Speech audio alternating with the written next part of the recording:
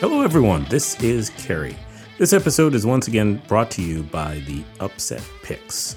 If you're looking to make sports betting a bigger part of your portfolio, visit our website, theupsetpicks.com. We have packages to suit every type of bettor, from beginner to pro. And make sure you check out our daily Chasing the Dog videos on YouTube, where we give you our top dogs of the day. Don't forget to give us thumbs up and hit subscribe. Now, are you ready for some wit, whiskey, and wisdom? Grab a drink, sit back, and listen to us go all over the place.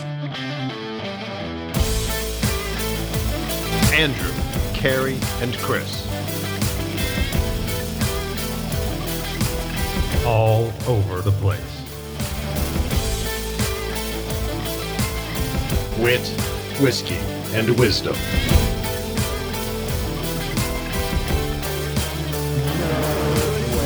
Lies. No way.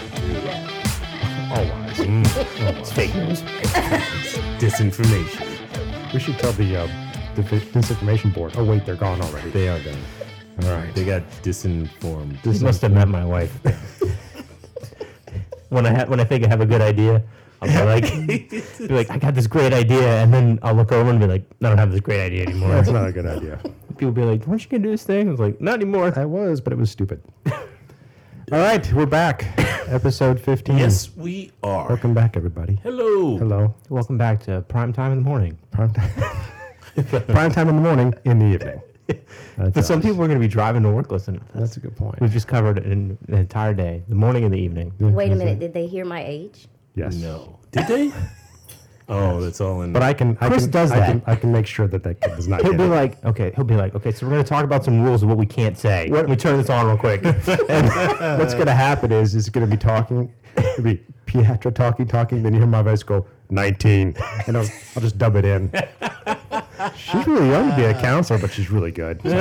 So we just explained that joke for everybody that's like, what was that? All right, so welcome. Our special guest is Pietro Wilson, and the story behind this is we decided that we want to do a show on mental health, focusing specifically on suicide.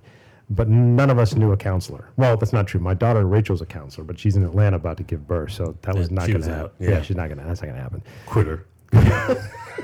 You could have. I mean, it's only it's a small hop. You can go right back. Said too soon. Sorry.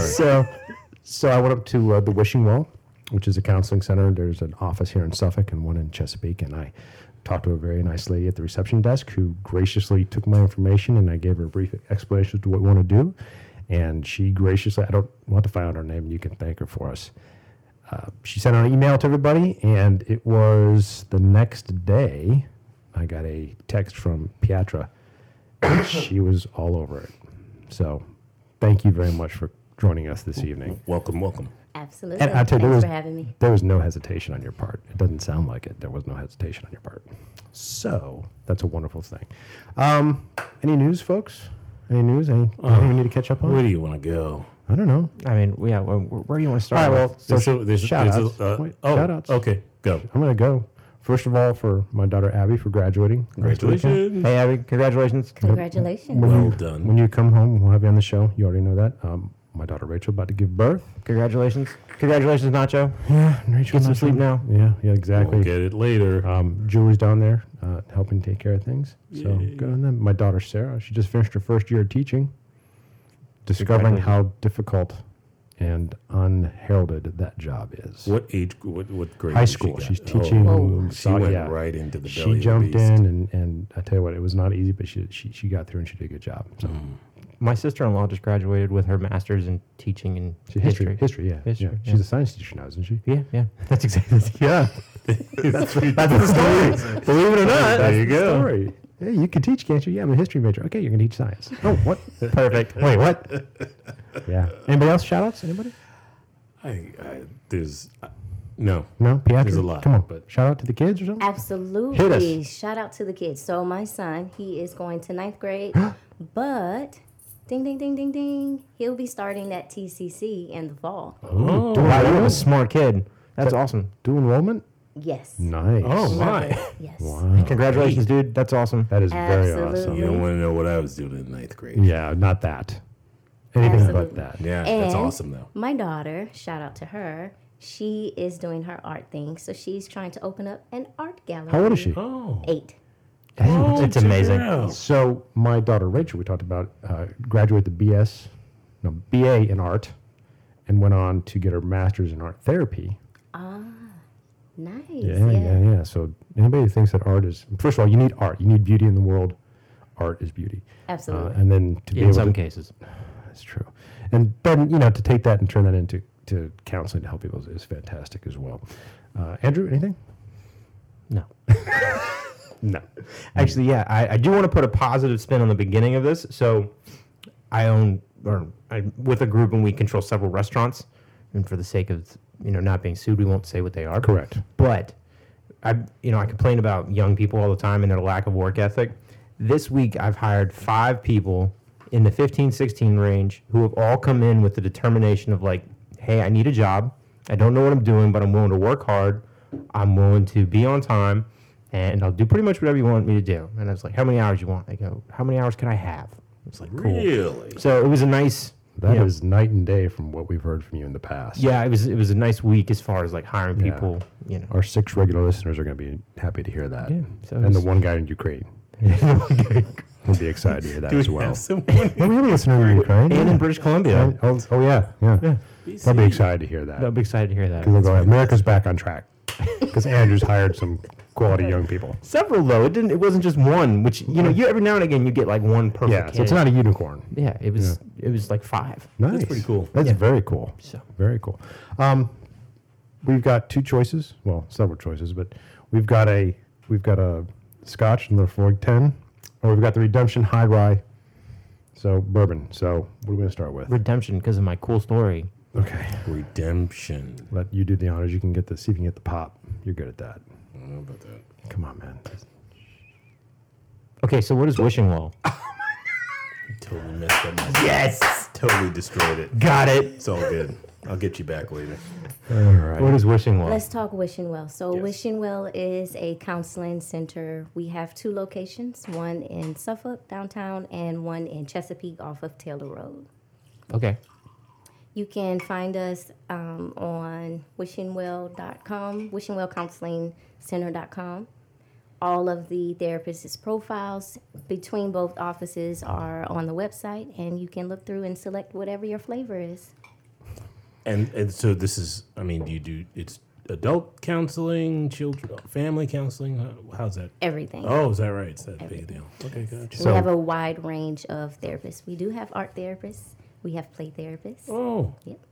So when I was talking to Piatra, she said, "Well, check my profile just to make sure." So I went to Facebook and Instagram, couldn't find her. That's what she was talking about. She's talking about her Wishing Well profile, and I read through it, and it was fascinating. So that's something I think someplace we want to start is tell us your story. How there you were born, and now you're a counselor. There's something happened in between. I'm pretty sure.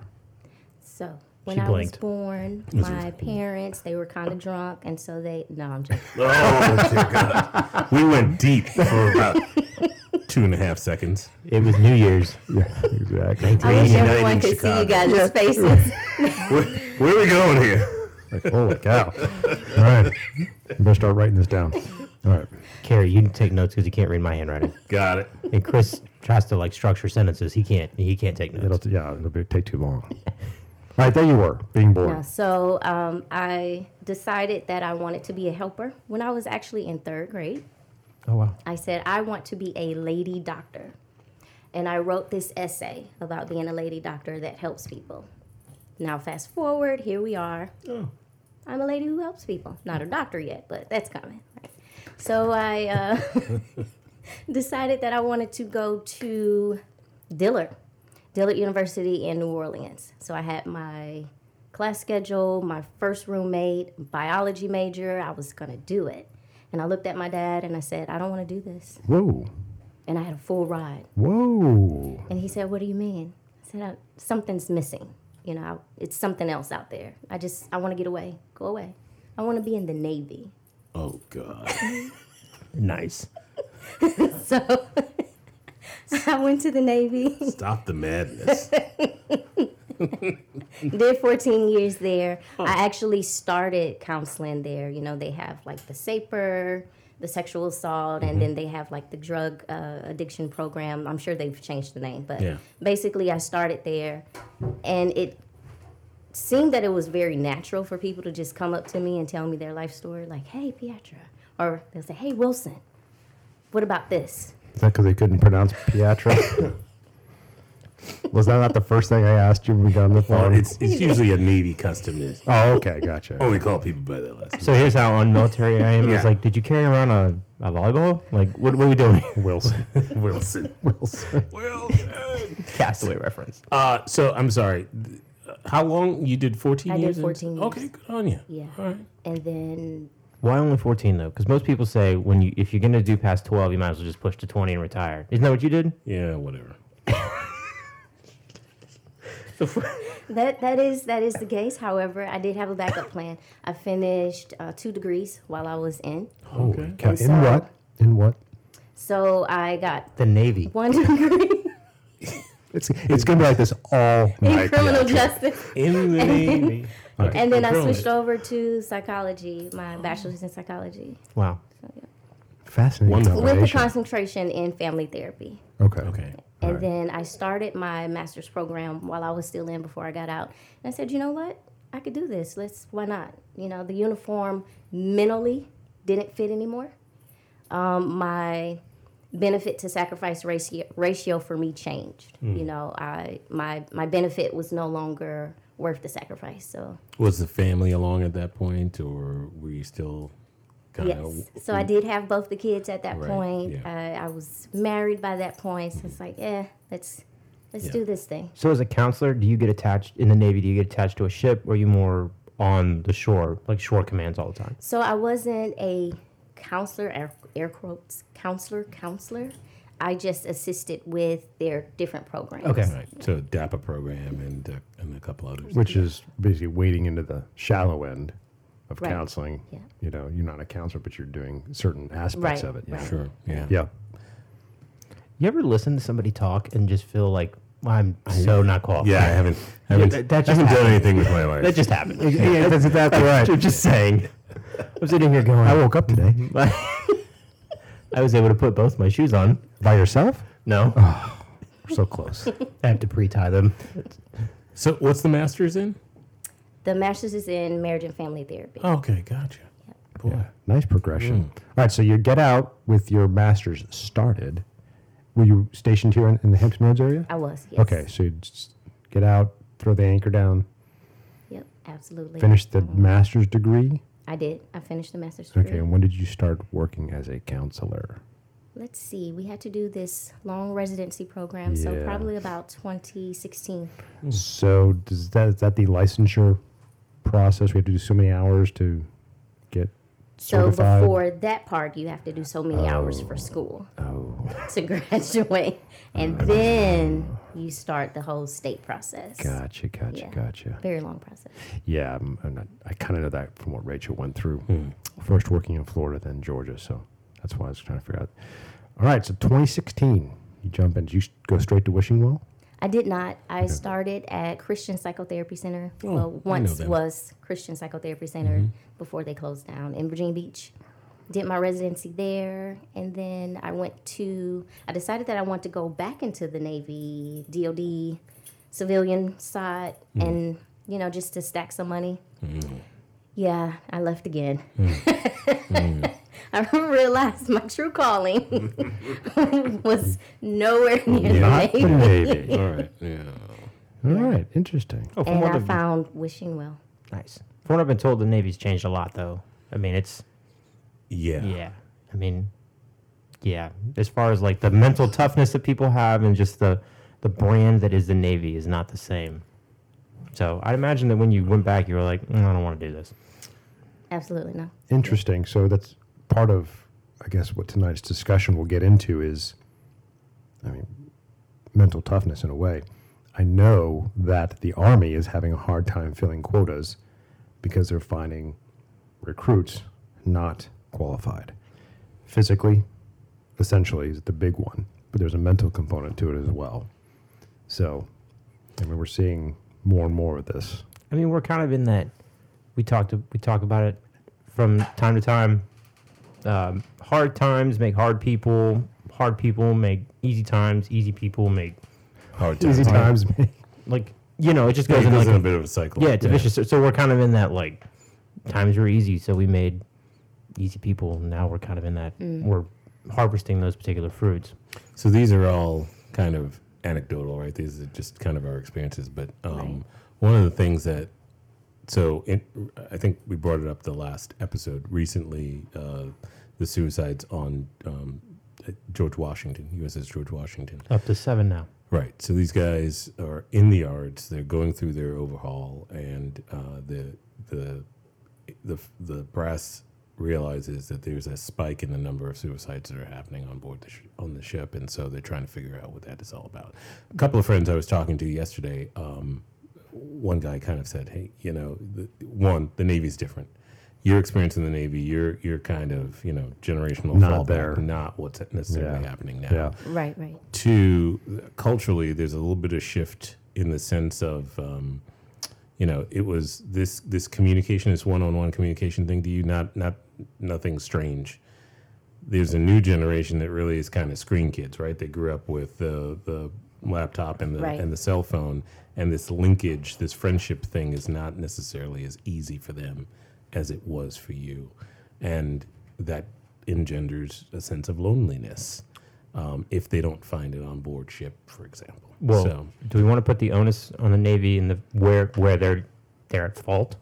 Just to be full picture, in the yards, you're supposed to be there for 7 months. If you're E4 and below, you're required to live on the ship. But if you're in the yards, they put you in houses. The houseboats. Right. But they're past their 7 months, so they say you've got to come out of these houses and go to the ship. Well, the ship's in total overhaul, so it doesn't have air, heat, galley. River And so water. there's stories of guys living in their cars and freezing in, the winter, and the military doesn't do anything about it. And so that does play a part. And I'm not an expert in it. I just I don't want to.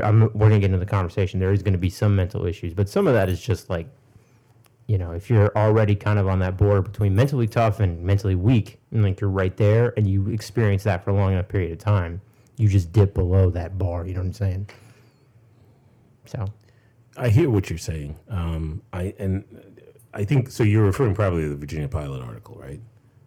sure. Because I think my bent is that, well, first of all, for anyone who's listening, I do not take the pilot. I also think that article is a little one-sided. I'm not quite sure that we got the full story there. Secondly, I believe that at least, and again, it's tough because I'm painting it against my experience, which is now dated, right? I mean, I'm talking, 2006, 2007 is when I got out, so it's, I'm ancient. We do that.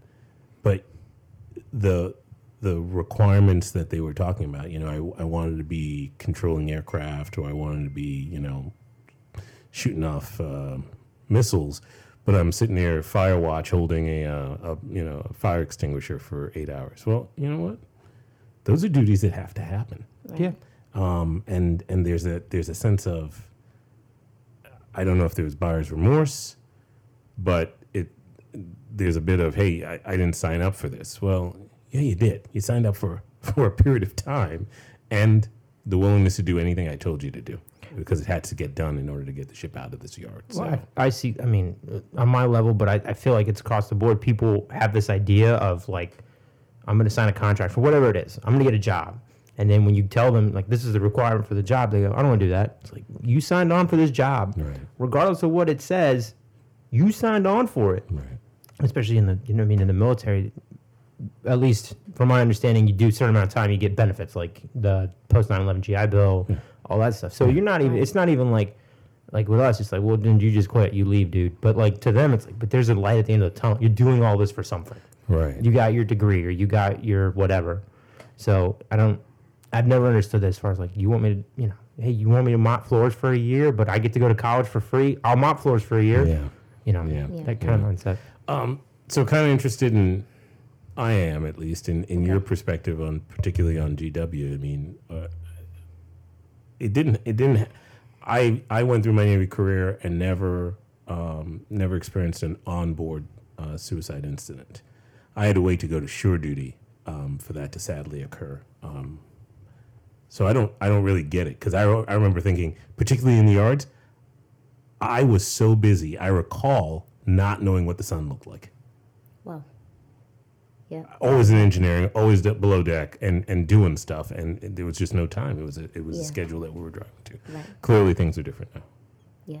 So with my particular experience, I did experience suicide on board 2 different ships. So I'm not going to say any names because I really don't know if that's, legal or whatever. And I also want to respect the families of those individuals. However, it was very detrimental mentally to the rest of the sailors.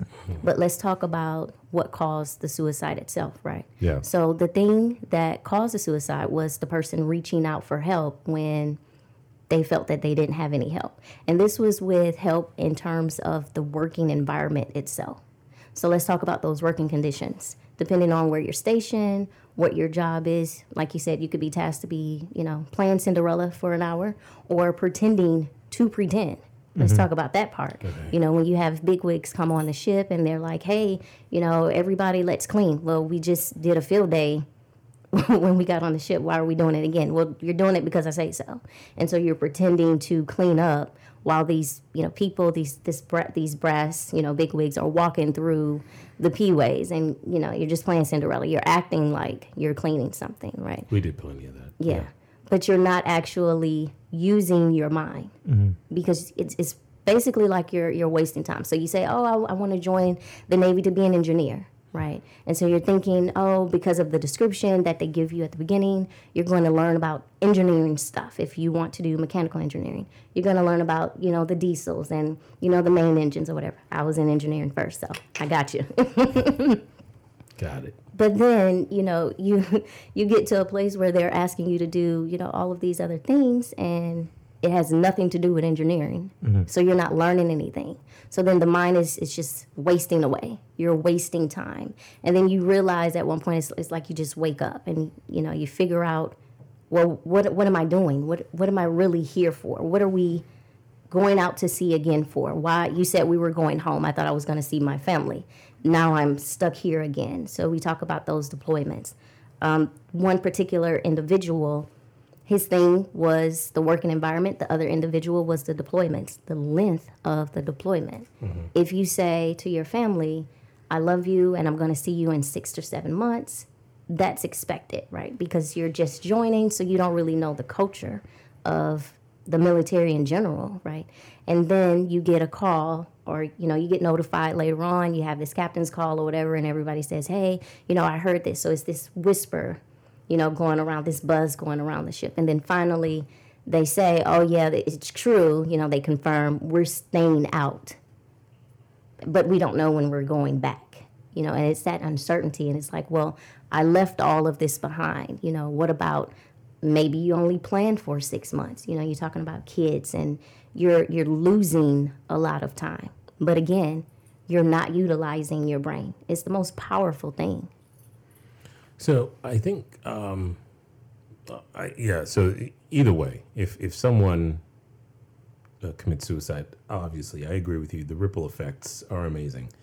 And the negative impact, particularly to a crew, a team that's been working them together, has got to be, it's beyond words. But I can't help but, and I get the long deployments, but a lot of the Cinderella type stuff, we've been doing that for, I don't know, 400 years at sea. You got sailors scrubbing with stone and swabbing and painting and doing this stuff that's garbage. And then at some point in time, no kidding though, and if this is, I guess this may not be happening. No, you really do go and do your craft. So beyond the paint and the bulkhead to make it look pretty, you're also down in engineering, learning on those diesels and those engines. And if that's not occurring, I suppose there's a feeling of, hey, this isn't what I signed up for. But even in that, the way that we would, I hope, respond to that would be in trying to affect change instead of internalizing it to the point, I guess internalizing it might be the right term, I don't even know, Yep. to the point that you feel this despair. And I don't, it's such a foreign thing to me that I really am struggling for words to kind of express. Yeah, but I would submit that, I mean, you're a talker. You shake hands and talk to people and communicate with people. And nowadays, you can't get somebody to shake your hand, let alone say hello, let alone like that. Not being raised in that mindset of communicating with people. I mean, we talked about it before. There is a certain, I can shake somebody's hand and I can instantly know like something's wrong. Like, I mean, I've done it with Chris. Like the way that he'll text me something, I'm like, something's because we talk, because we know, you know what I mean. Right. But now Right. people just don't. Now they use, instead of like paragraphs in their text, it's one letter. It's whatever. They don't call each other. They don't. You know what I'm saying? So people don't talk to anybody until it's way too late. So you're so far down the black hole that there's no coming out. Right.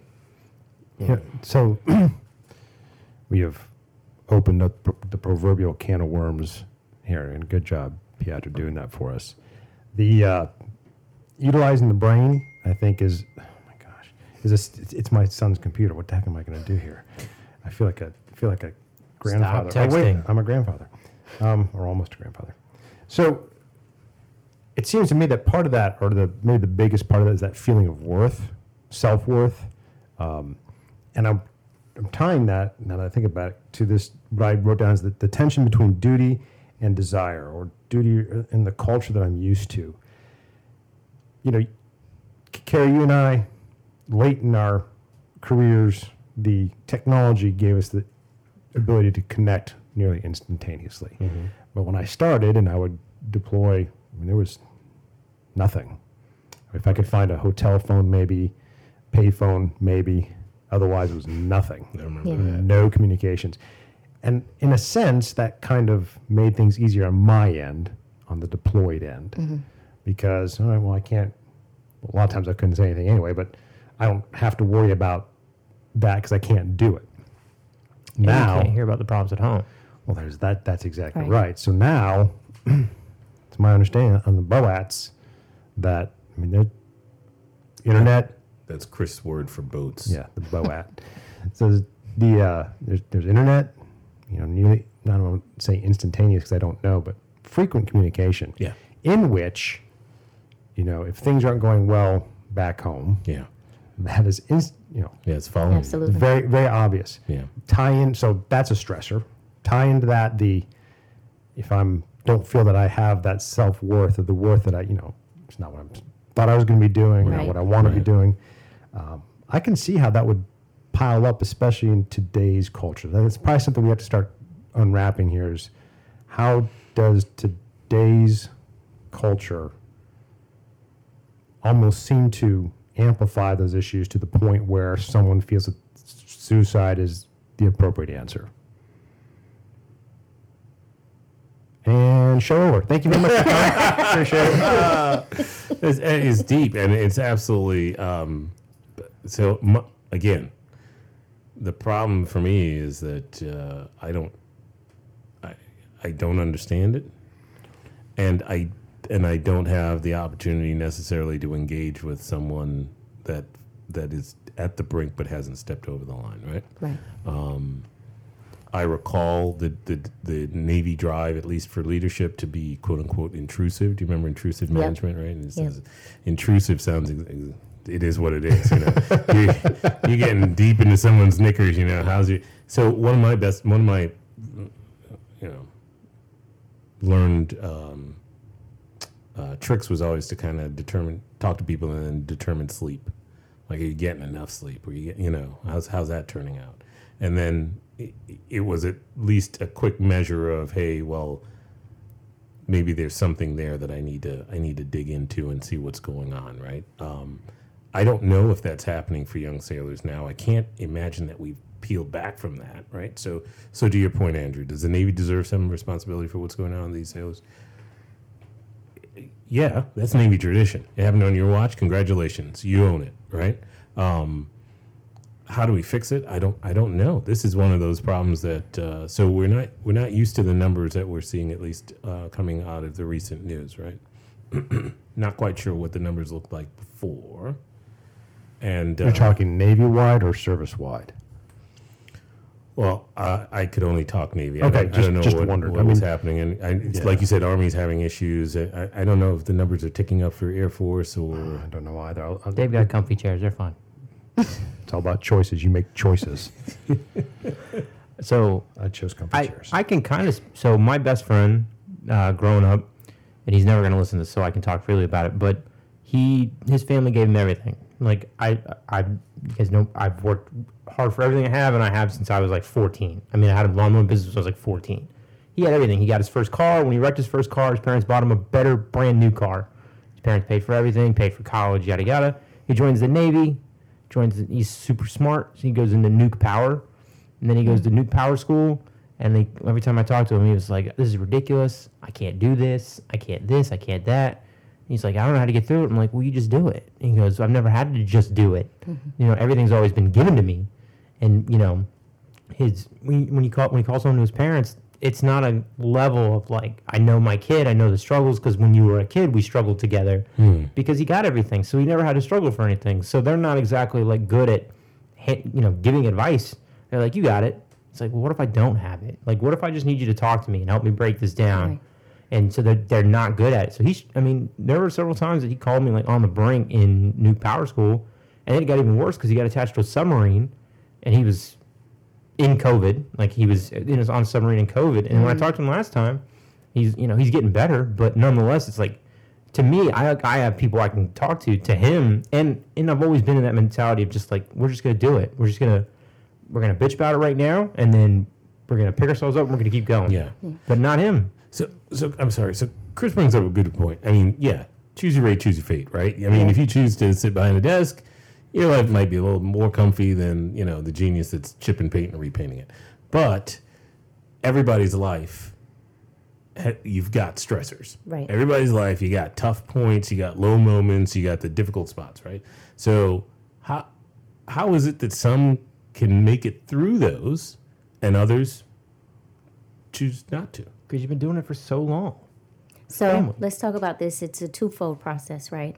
So you have, on the one hand, people coming into the Navy, and like your friend, Andrew, they were given everything. And then you have, on the other hand, people coming into the Navy, and they had to work for everything they had. Like, they are running away from a lifestyle because the Navy has painted this picture that, like Barbie, you can be anything, So you can come in, Yep. you can be anything, you can do anything, you can have it all. And you can travel the world and get your education for free, right? But then once you get in, what you find is there's a mask. And so the people who come in and they've been given everything, they really don't know how to handle that type of stress. Because when you think about it, the culture of it, it's like toxic stress. It's high working environments, and then you have people yelling at you for whatever reason. And if you've never had a yeller, if you didn't grow up with a yeller, you're breaking down crying. My kid will be great. They use boot camp as a way to break all of that down and to train you for that, right? But even boot camp has changed. So there's this, I think it's like a stress flag or something. Kind or general. The we Air Force had these yellow flags. We had the red card. We had blue cards at one point. Yeah, I'm stressed. I need. Yeah. Take a break, take a time out, or whatever, and then it was. So how does that prepare you for It war? doesn't. It does not. Yeah, go. Not at all. Preach it, Hi, Pietro, welcome preach to it, war. guys. We're being attacked. I'm stressed. Hang on. Hold on. Russia. Blue card. Blue card. Xi Jinping. Red card. The Chinese are invading. Hang on. I'm stressed. I'm going to go over here and. Now let's talk about those masks that Carrie was talking about. So you said that sometimes you would talk to them about sleeping, right? And so you kind of gauge on the sleeping patterns. But how do you get past that mask? What if they come to you and, oh yeah, everything is fine, I'm doing this, or we're 6 and 6, it's great, Carrie, Yeah. So, how do 6 you and 6. what For the section- non-Navy folks. So that's All right. duty sections, right? 6 on, 6 off. 6 on, 6 off. Okay. Yeah, Gotcha, so you're gotcha. 6 hours on, 6 hours off. Yeah. Gotcha. So, I'm not the one to ask. But so that is a good question and this ties back to something Andrew said earlier, the mask. So if you are a child of this generation, and this is again the broad brush, forgive me for that, a child of this generation, then you're not accustomed to laying the mask down. Social media does not promote or encourage maskless interaction. But also, it's a skill. You know, I've always admired Carrie for being able to do this, but I remember a conversation we were having. And in the beginning of the conversation, you said, "Hey, how are you doing?" And I said, "I'm doing fine." And the conversation continued, and you go, "You doing okay?" It was like, you know, and then the conversation continues some more, and you go, so how's everything at home? And by the time we got to the third time, I was in a conversation to where I was talking to a friend and not just somebody that was like, you know, "Are you okay?" And you're like, "Yeah." And they're like, "Cool, I'm going to keep going." And like I've seen him do that. Back to your point, though, you're a different generation. I'm a different generation. Carrie's a different generation. But we don't teach it anymore. It's not a skill. Like, It's not a skill because it's not being practiced. Right. Right. So Well, I'll push back just a little bit. I mean, don't you push back. we're constantly asking them. There's constant stand downs and kind of safety this and safety but that. Pietro's Hey, point is how do you break through the mask? Because that interaction, that lieutenant commander who comes by and says, "How you doing?" As Andrew says, he's got to show genuine care and interest. Otherwise, it's a passing comment. Correct? And then that young rate, I'm struggling here with the Navy terms. Forgive me. has to Sailor. the sailor has to then make a choice, right? Right. I'm either going to Take the mask off. or just, hey, things are Yeah, great. yeah. You just keep walking because I don't want to talk to you. but even if so, I'm not military. But if let's just say for the sake of argument, young sailor just had a baby, wife's at home. Yep. He's standing watch, and his commanding officer comes through and says, "Hey, how are you?" And he goes, "Honestly, sir, I'm not sleeping, and things at home are tough." Does that commanding officer do anything about it, or do you just go, Right. just keep going? It'll get better. Yeah, Right, right. Yeah. You know what I mean? Baby didn't come in your sea bag. Yeah. Yes. That's what I was told. There's a constant for frame. That family didn't come with your sea. They weren't Yeah. issued in your sea bag. Major pain. But there was. Yeah. All right. Yeah. So So just I don't want to critique the Navy in the sense that so let's move out. We can talk Navy, but just move out. So post 9/11 suicide. I just looked this up. Yeah. Like 30,000 post 9/11 suicides. That's military and veterans. Combat deaths post 9/11 are 7,000. Yeah. Okay. The Army just hit for 2021 a high, post 9/11 high in suicides. So there's a string here. There's something. There has to be something common.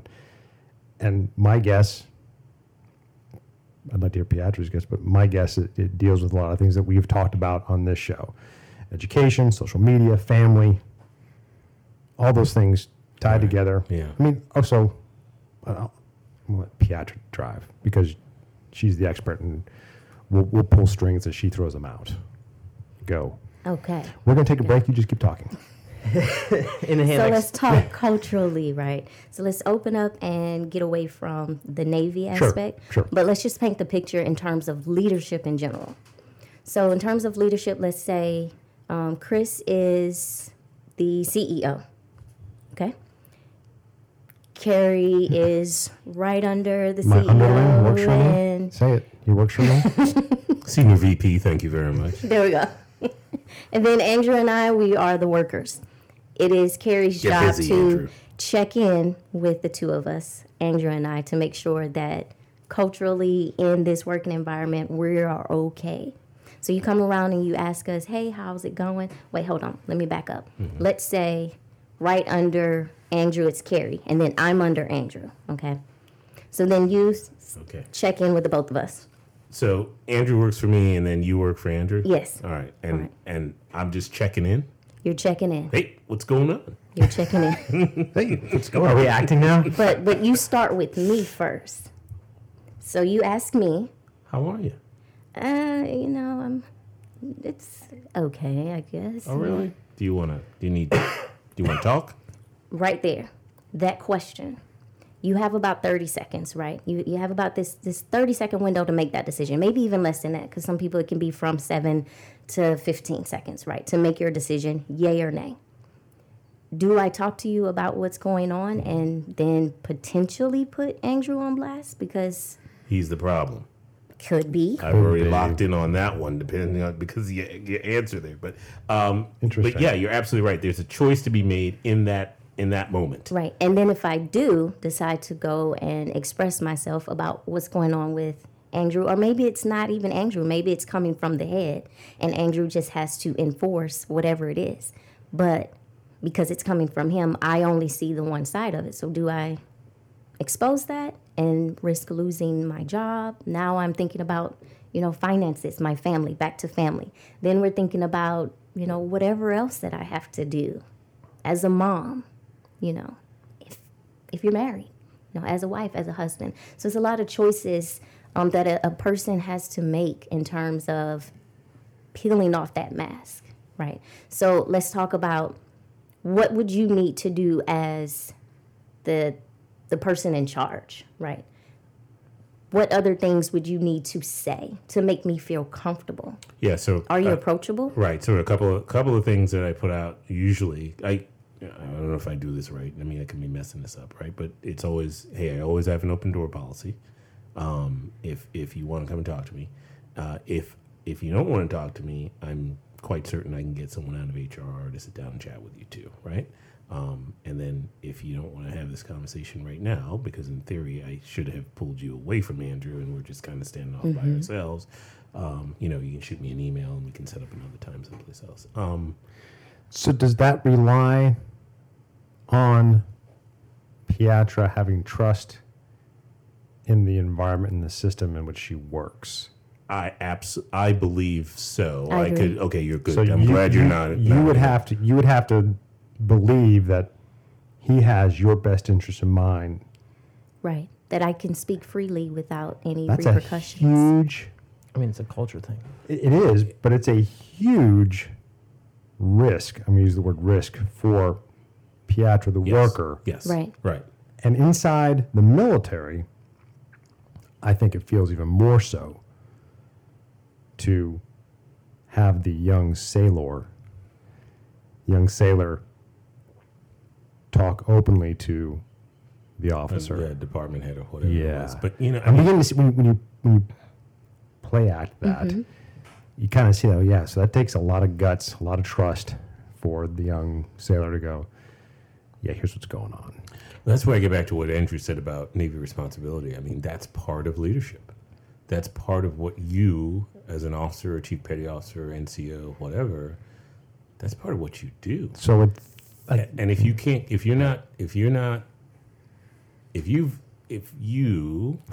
Piatra, decide to let down that mask and take me up on that invitation, that is now ratcheted up the expectation on the leadership side. Right. If you fail to really listen, if you fail to take action, or at least get some sort of information going back to that sailor, then the window closes. You've opened up that one time, nothing happened, and we're done. Well, let's even go back before you open up. What happens with learned behavior in culture, right? So if we're talking military, there's this learned behavior. As my experience on the ship, I can look at what happened to you, your interaction between you, Carrie, and you, Chris.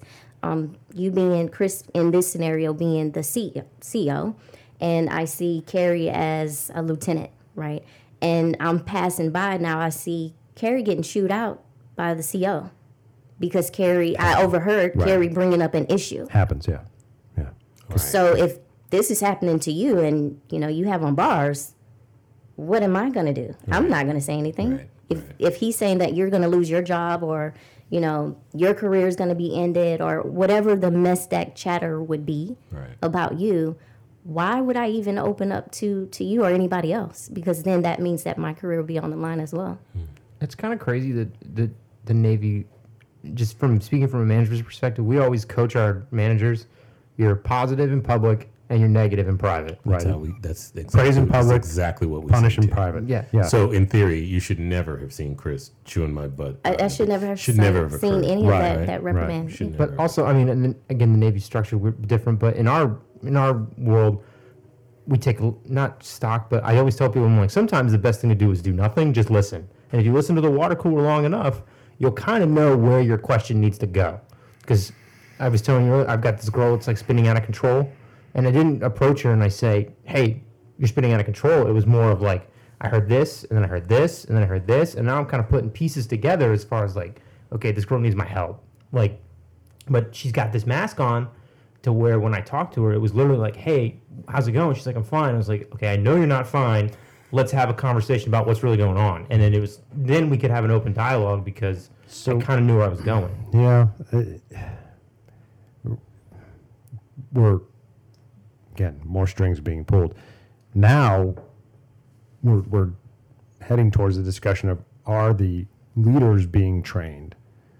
Are the leaders being mentored? And where's that mentorship coming from? Because that requires a trail of experienced people who have mentored previously and it's handed down.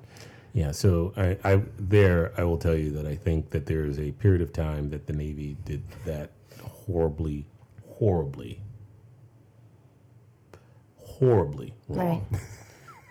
So I don't know if anybody really remembers, but there was about a decade and a half, maybe 2 decades there, where Navy captains were being fired left and right. Just Yeah. every single time you turn around, they were being decimated.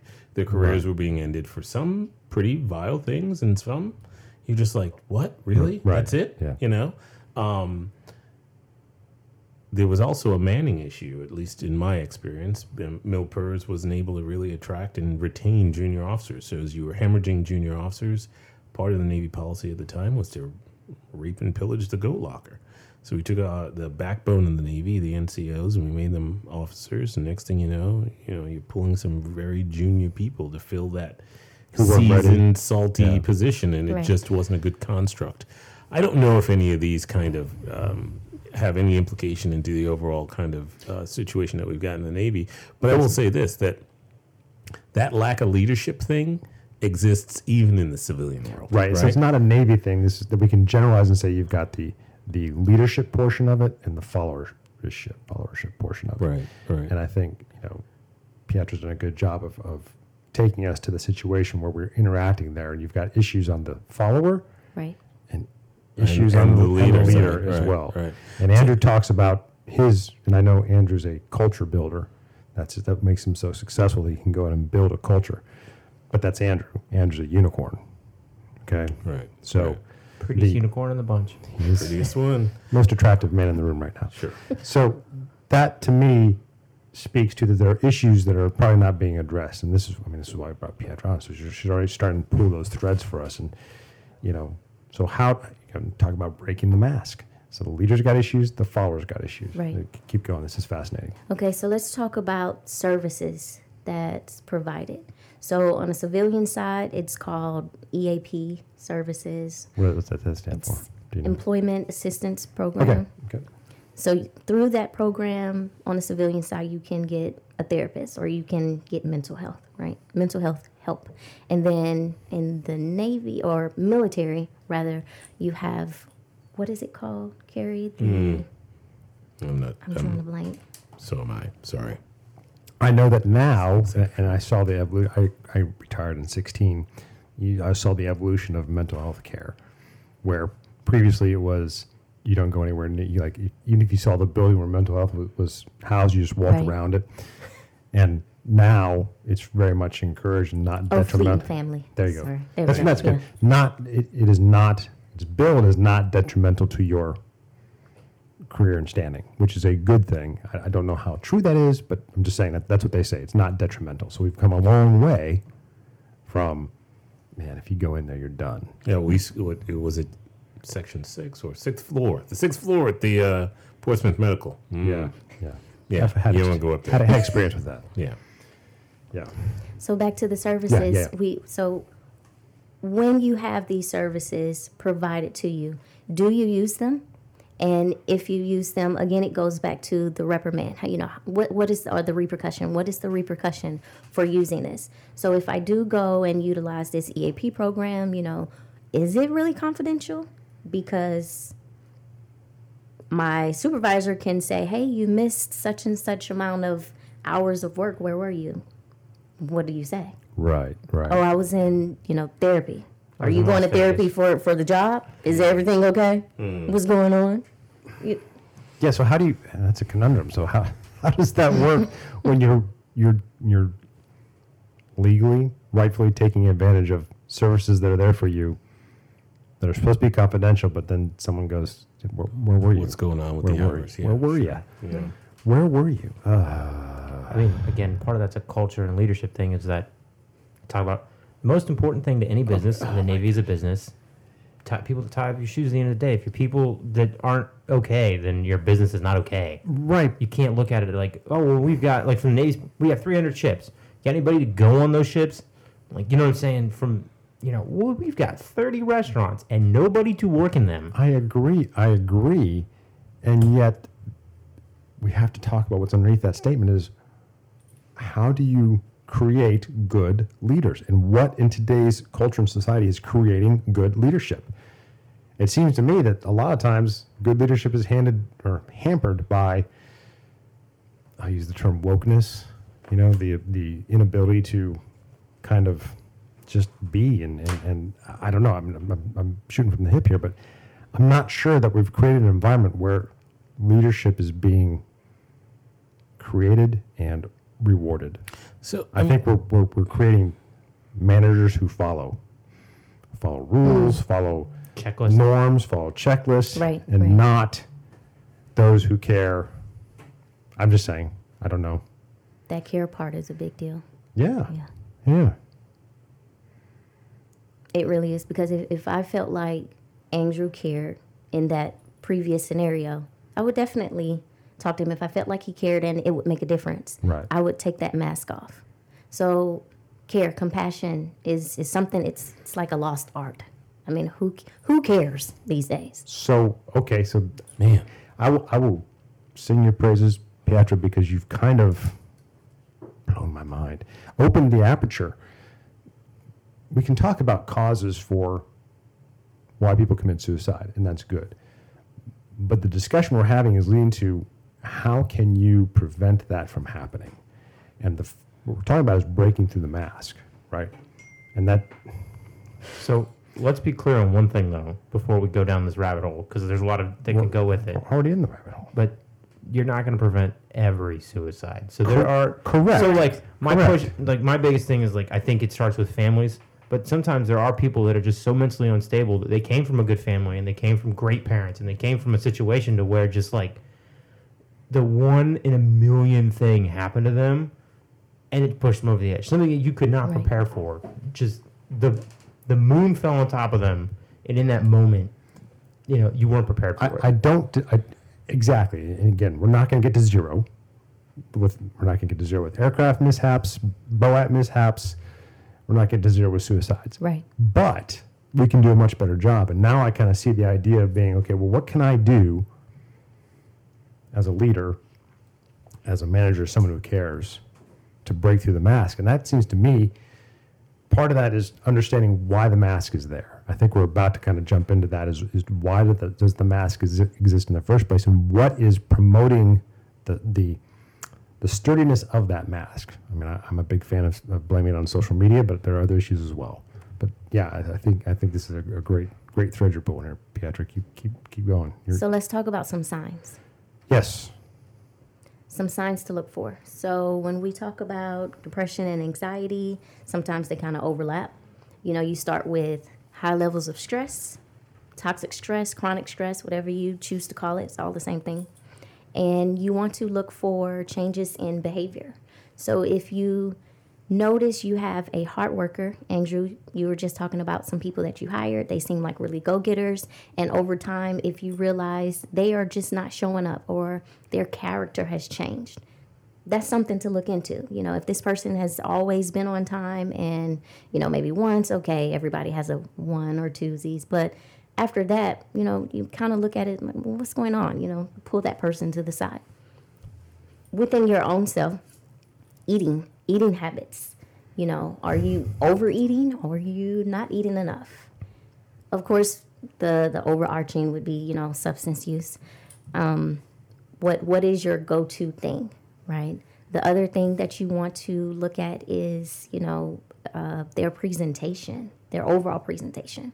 So how are they coming to work? Do they look like they just rolled out of bed and just showed up? I'm here. You know, what does that look like? The other thing is you want to pay attention to their conversation. Not only the things that they are saying, but the things that they are not. Language is very important. So we can say the same thing, right? Carrie, you can say the same thing that I'm saying, but it can come off to Chris and Andrew as two totally different things, right? So you want to pay attention to language. You want to pay attention to what's not being said. So if they say, for example, you know, well, I'm okay, things can be better.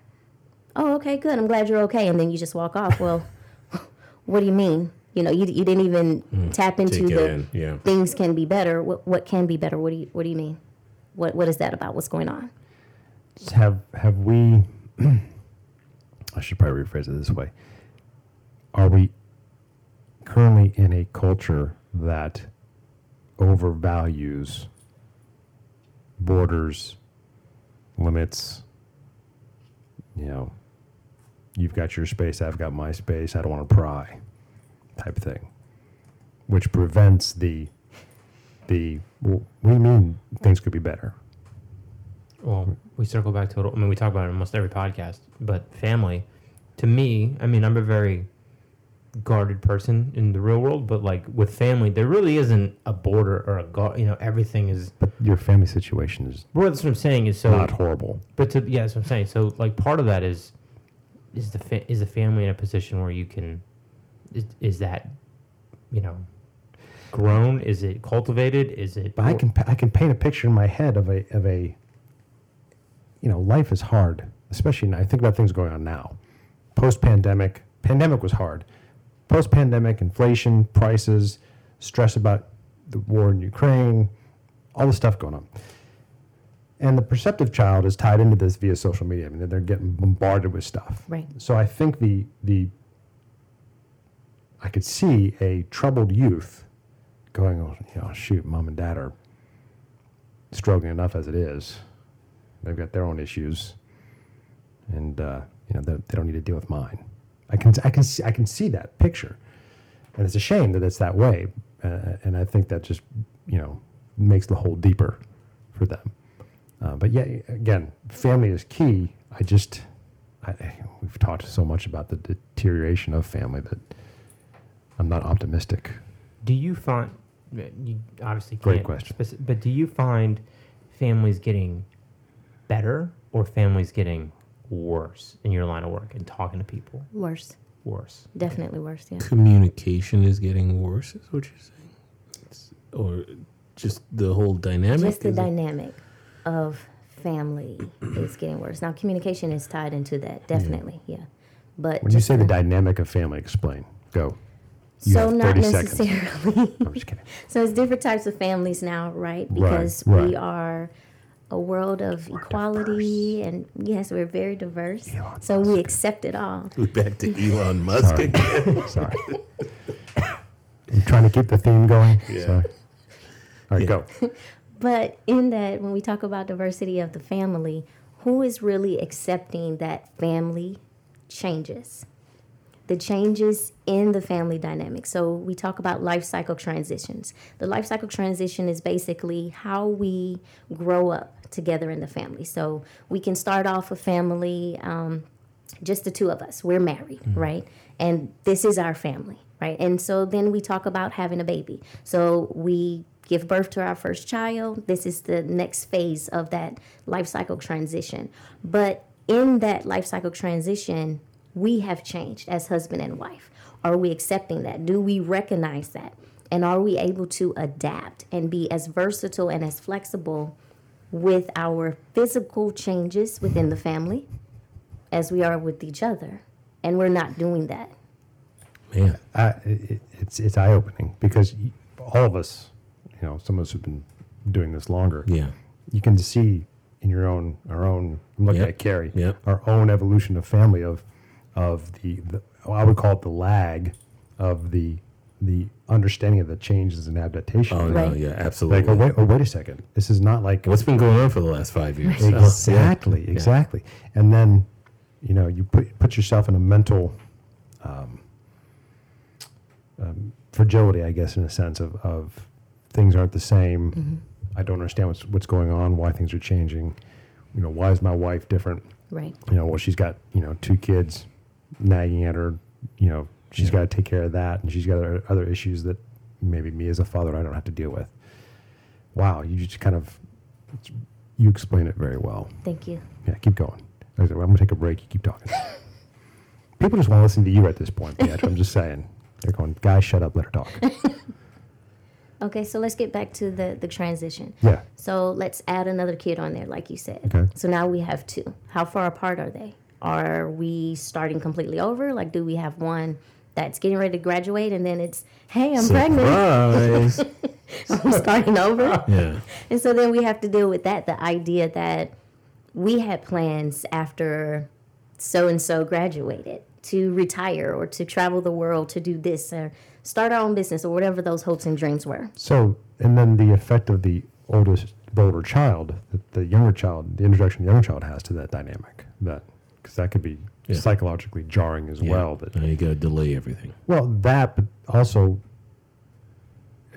especially if it was an only child situation, I'm not the focus anymore. Or vice versa. I talk about it all the time. Josh is 9 years younger than me. Right. So he got tired dad. You know what I mean? He got a mom that was just like, Yeah, that's true. I'm done yelling. Yeah, you're right. Yeah. He got to we would. my Good sisters luck. Do what they did. Yeah, my sisters and I talk about all the time. It's like we would never get away with that. And my dad's just like, I'm tired, guys. Oh, okay. Interesting. Yeah. All right. So the introduction of I'm going to say this. Please understand that I'm just trying to give the idea. Introduction of stressors, and the child would be a stressor in the family that's, constantly evolving. And not that children are bad or stressors, but that's how I'm labeling it. Well, in they this discussion. demand more energy. Correct. And attention and all that. Exactly. Well, not only that, if you're dealing with your own issues, like I have an anger problem. I have a very bad temper, and you ever listen to a baby scream for hours at a time, your anger and temper goes through the roof. But as you kind of learn to control that. But some people don't. Some people don't. But I'm just Some saying, people do not. I'm just saying, that's one of those things, especially if. And again, I've controlled it, but if you have a husband and wife that when it was just the 2 of them, the wife could just walk away, he could do his thing. But then when you add a kid, and you add 2 kids, it's more of a okay, now I've got to kind of live in this situation, and now we've got to come to terms with it instead of just, oh well, you were just gonna walk away, and we never had the conversation until it was too late, until you don't know how to control it, until, but. So I think there's a lot of learning, and at least. Again, I always kind of point back to my experience, and I hope my wife agrees that as we've now passed the 20-something year mark. Congratulations. We're trying to get this tattooed on your arm. It's on the ring. I got it. That we've learned a lot together. The assumptions going in are not necessarily what we're living with, but I feel like there's a little bit of a team there, and then we kind of learned that together. The whole dynamic thing, Chris, I'd agree with you that it was only after the fact that I realized something had changed. Mm-hmm. She's far more receptive than I am. She probably figured it out ahead of time. But, all these stressors do exist. One of my ways of handling it is my wife. I hope I'm there for her, too, that relates. So I take that and extend it a little bit and figure, I think that perhaps a healthy way to deal with some of these stressors is that opening up, right? Is that depending on someone else and being in community and talking to people. So we go back to the discussion of Andrew and leadership. If you are modeling that for your children, right? We've talked about modeling as parents, modeling conflict and disagreement, modeling openness and free discussion. Who put that microphone down? It's going to happen. 15 strong. It's going to happen. Then that is key. At least your children are being exposed to it. If they're not exposed to it, then they don't know where they're going to learn that. I don't know. I didn't mean to interrupt you, but I was No, that's okay. Yeah. So that keys me in. Is that so? Do you find that that's Learned behavior. So that's part of learned behavior. And are we, in your experience, doing better at communicating good learned behavior, or are the bad habits just being exponentially passed on? Yep, it's generational. That's why you got to find somebody that, for lack of a better phrasing, calls you on your shit. I mean, I know there's a person in my life that they married somebody and they go, "Oh, it's just fun all the time." I go, "You having real conversations?" They go, "Well, we go out to dinner and it's fun and we do this and it's fun." And I'm kind of like, "And when are you getting to the real relationship?" Because it's not always supposed to be fun. Come on, Andrew. Joy kill. And I go, "That's going to last for about 3 years." And then you're going to be like, "Okay, so this isn't fun anymore. So not what I signed up for." So this opens up a discussion, your comments and Pietro's comments. We have a situation, and we've talked about this before, social media, wild, wild west, early years, early frontier, 2007, basically, so we're 15 years into this, and a lot of parents didn't have to deal with it. So how do parents understand these things that are happening to their children based on being immersed in a social media culture? And I don't think they do, and I think I'll let Pietro address that. I think that there's a disconnect between what parents expect from their children based on their experience growing up, vice what our children are actually experiencing in this culture. Right. I agree. So it's all about how we adapt. So are we as parents adapting to what they are being exposed to, or are we shying away from that? So Would you? So Go go ahead. ahead. Go ahead. So here's an example, personal example with me and my son. My son was exposed to porn at 12. Now you can get it on. You can like literally just Google it. Don't even have to work for it anymore. You just Now this was through YouTube, so he's innocently playing games. Correct, Right? correct. And it's suggested videos on the side, right, yeah. And so, he clicks on one, and that leads to something else. Oh, jeez. That clicks on, and then eventually it leads to right. porn. Yeah. So what do I do as a parent? How adaptable am I? How, understanding am I? Do I yell at him? Because if I do, one, that tells him two things. It tells him, oh, it's something over there she doesn't want me to see or know about yet. And it opens up that curiosity, right? So that's the second thing it does. Opens up that curiosity. Or if I'm adaptable, right, as a parent and my understanding, then we can talk about that. We can talk about what you see, and we can talk about bringing it back to the social media part. Hey, it's a 50-50 chance you're going to find some good stuff and some bad stuff. Not everything on the internet is 100% correct. Would you agree? correct. Oh, dear God. No. If you see it on the internet, it must be true. It's true. I read it on Google. It's true, yeah. I have a French girlfriend. Read it on the internet. So We met on the internet. At this point, Pietro's questioning your choice about coming onto the podcast. What have I done? Sorry. So we had that conversation, and I did not yell. We just had a very open conversation based on his level of content, what he was exposed to. So that's what we can do as parents. We can assess the level of content that our children is exposed to. And then we have the dialogue because, like Andrew was saying before, it does kind of start at home. Do you see a lot of over adaptability? I see this a lot with, this is going to sound terrible, but there's this whole body shaming thing where people are like, well, we're not going to body shame our kids. And then I'm like, hey, your kid's a fat ass. Like, if I pushed him down a hill, he would keep going. At what point in time are you going to teach? Are you going to teach your kid about health and not junk food? You can report him if you want. You can report him if you want. That's fine. We don't care. But you talk to the parents and they're like, oh, he'll be fine. It's like, no, he eats like 8 bags of chips for dinner and that's it. When are you going to, Wrong on many levels. Oh, we are definitely getting canceled after 15. Yeah. If we haven't gotten Andrew, canceled. I'm not losing my license. Cut, I'm out of here. That's funny. But do you see parents over adapting and not having the hard conversations with people? Yes, so that is a thing where the parents they're afraid. They're afraid to push because of this suicide thing, because of this the cultural standard for children to just opt out of life, opt out of trying. But even before that, what I teach my kids is about failure. So how are we looking at failure? God bless you. That's so important. It is. My daughter came home, she had a C. And she had a C with a meltdown. And I'm like, wait a minute, I'm a therapist. This is not right. Like, you understand coping skills, because that's what it's called, coping skills or coping techniques. It's how Andrew is able to manage his anger despite the levels of anger that he actually has on the inside, right? But she melted down, and I'm like, hey, this is not me. She's like, I'm failing. This is bad. I'm gonna fail. No, you're not. C's get degrees. We have talked about this before. We've talked about this before. The and I'm glad you're teaching your kids about fair. I love you for that. The assumption that they have to be perfect. Well, is the idea Right. the idea that we have now, everybody gets a trophy, right?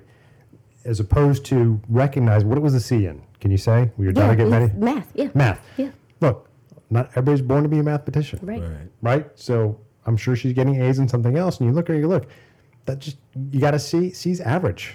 We've forgotten that the grading scale is there as a signpost. But how did we do that? We stopped looking at it as an opportunity. Failure just became a part of the everyday conversation. It's not an opportunity to coach somebody and say, oh, you failed. Let me help pick you back up and show you what we're doing. We're just like, okay, you failed. I It's okay. also think, again, I'm going to blame social media, but we've also gotten to the point where, If social media was a Jeff- person, they'd sue you. they would. Susie Q. Smith has got a 4.6 average at And 4.0 school. Perfect. And she's, she's president, cheerleader, Right. blah, blah, blah, blah. I'm not that. Right? So again, does the 4.6 actually mean anything? If you got a 4.0 scale, and I understand you're taking maybe extra AP cuts, but okay, great. If grades are going to mean something, then a C means average. And average means average. Right. I'm average on a lot of things. I'm not going to lie. Average on a lot of things, right? I can do some things very good. I'm average on a lot. Yeah. So where again have we lost? Andrew's question: where have we lost the perspective that says, especially an 8-year-old who thinks that C is failing? Right. And I even, not to cut you off, but I even had to look at myself as a parent to say, like, did I create this Right. perfectionist standard Yeah, in yeah, the yeah, house? yeah, like, yeah. what did I do? That's very self-aware. But That's you're very right. self-aware. But a lot of parents are not doing that. So you have it either one or two ways. You have the parent that with the overweight kid, Andrew. No, my term is way better. So you have this parent that is just showering the kid with whatever they want, but you also have to look into that as why. What are they trying to cover up? Okay. And then yeah. you have on the other side the parent that is creating this standard of you must be perfect. And are we even explaining that failure is something to look into? So it's not all bad. You can fail. Right. It needs attention. It's are we explaining that part? I don't We know. also don't talk about our failures. And, Social media is, we talked about it before. You do not. Not even social media. I I love talk it. about my dad all the time, but like growing up, my dad never told me stories about failing. So there was a very good stretch of my life where I didn't feel like I could fail because it was like my dad didn't fail. My dad did all these great things, and then there was one Right, point where we had a beer, and he's like, "I failed like all these times. We just didn't talk about it." But he's just like, "Oh, okay." You know what I mean? So Yeah. So how do you handle? And so this is open, free advertising here. Well, not advertising, but just to be clear. come to Wishing Well. Well, we've got yes, probably. Right, there you go. Wishing Well Counseling Center. So I get the sense of desperation that drives someone to suicide, particularly if they're in an adverse situation that they didn't necessarily sign up for, like in the military, right? But we are seeing, I don't want to use the word epidemic, but we are seeing an increase in young people committing suicide. And that, for me, if so, again, just open kimono and being frank, if adult suicide is difficult for me to grasp, young person suicide is just darn near impossible for me to understand, right? Yes. Because my initial feeling, thought, kind of perspective on this is you haven't even entered into the turmoil of the world. You really are. I'm talking, so what kind of frame of reference am I missing that? So that's a big misconception. Okay. Before I answer that, let's get into some numbers real quick. So 6 million Americans have had thoughts in their lifetime of taking their own lives, right? How many? 6 million. 6 million. 6 million. Half of those have made a plan. 3 million. Good job, Chris. Numbers are important, though. 1.4 of that group have actually been successful in ending their lives. Half of that 3 million were successful. Committed suicide. So it's a pretty big number. Very. It is. It is. I would like to address the youth question. This is in the May issue, May 2022 of the Spectator World. I thought she didn't do any research. Well, it just so happens I read this cover to cover. Micah, if you're listening, our friend Micah is the, I want to get the title right. Micah is the, bear with me here, Micah is the senior editor for this, called A Generation Portrayed. And it talks about the millennials especially. I'm quoting here, it's no surprise that recent college graduates, so we're talking like my daughter and this generation, folks who were born in 2000. 2000. Yep. No surprise that recent college graduates report the highest levels of anxiety in the country. Suicides, particularly among young girls, have soared to record levels, according to the CDC. All right, so there's something going on with the youth, and this article does a good job of explaining how the prospects, especially the economic prospects for this generation, are dwindling and creating Anxiety. creating anxiety that we didn't have to deal with. The rising cost, we talk about the rising cost of college for no apparent reason, right? Think about, I graduated in 91, and I think the school I went to was like $4,000 a year, right? And that's a community college these days. Yeah. If that. So Any way to break down that 1.4 million to youths versus non-youths? non-youths. I just want to say again that having Pietra on the show is fantastic. She's doing, this is outstanding. Thank you for joining us again and wishing well. Take advantage of it.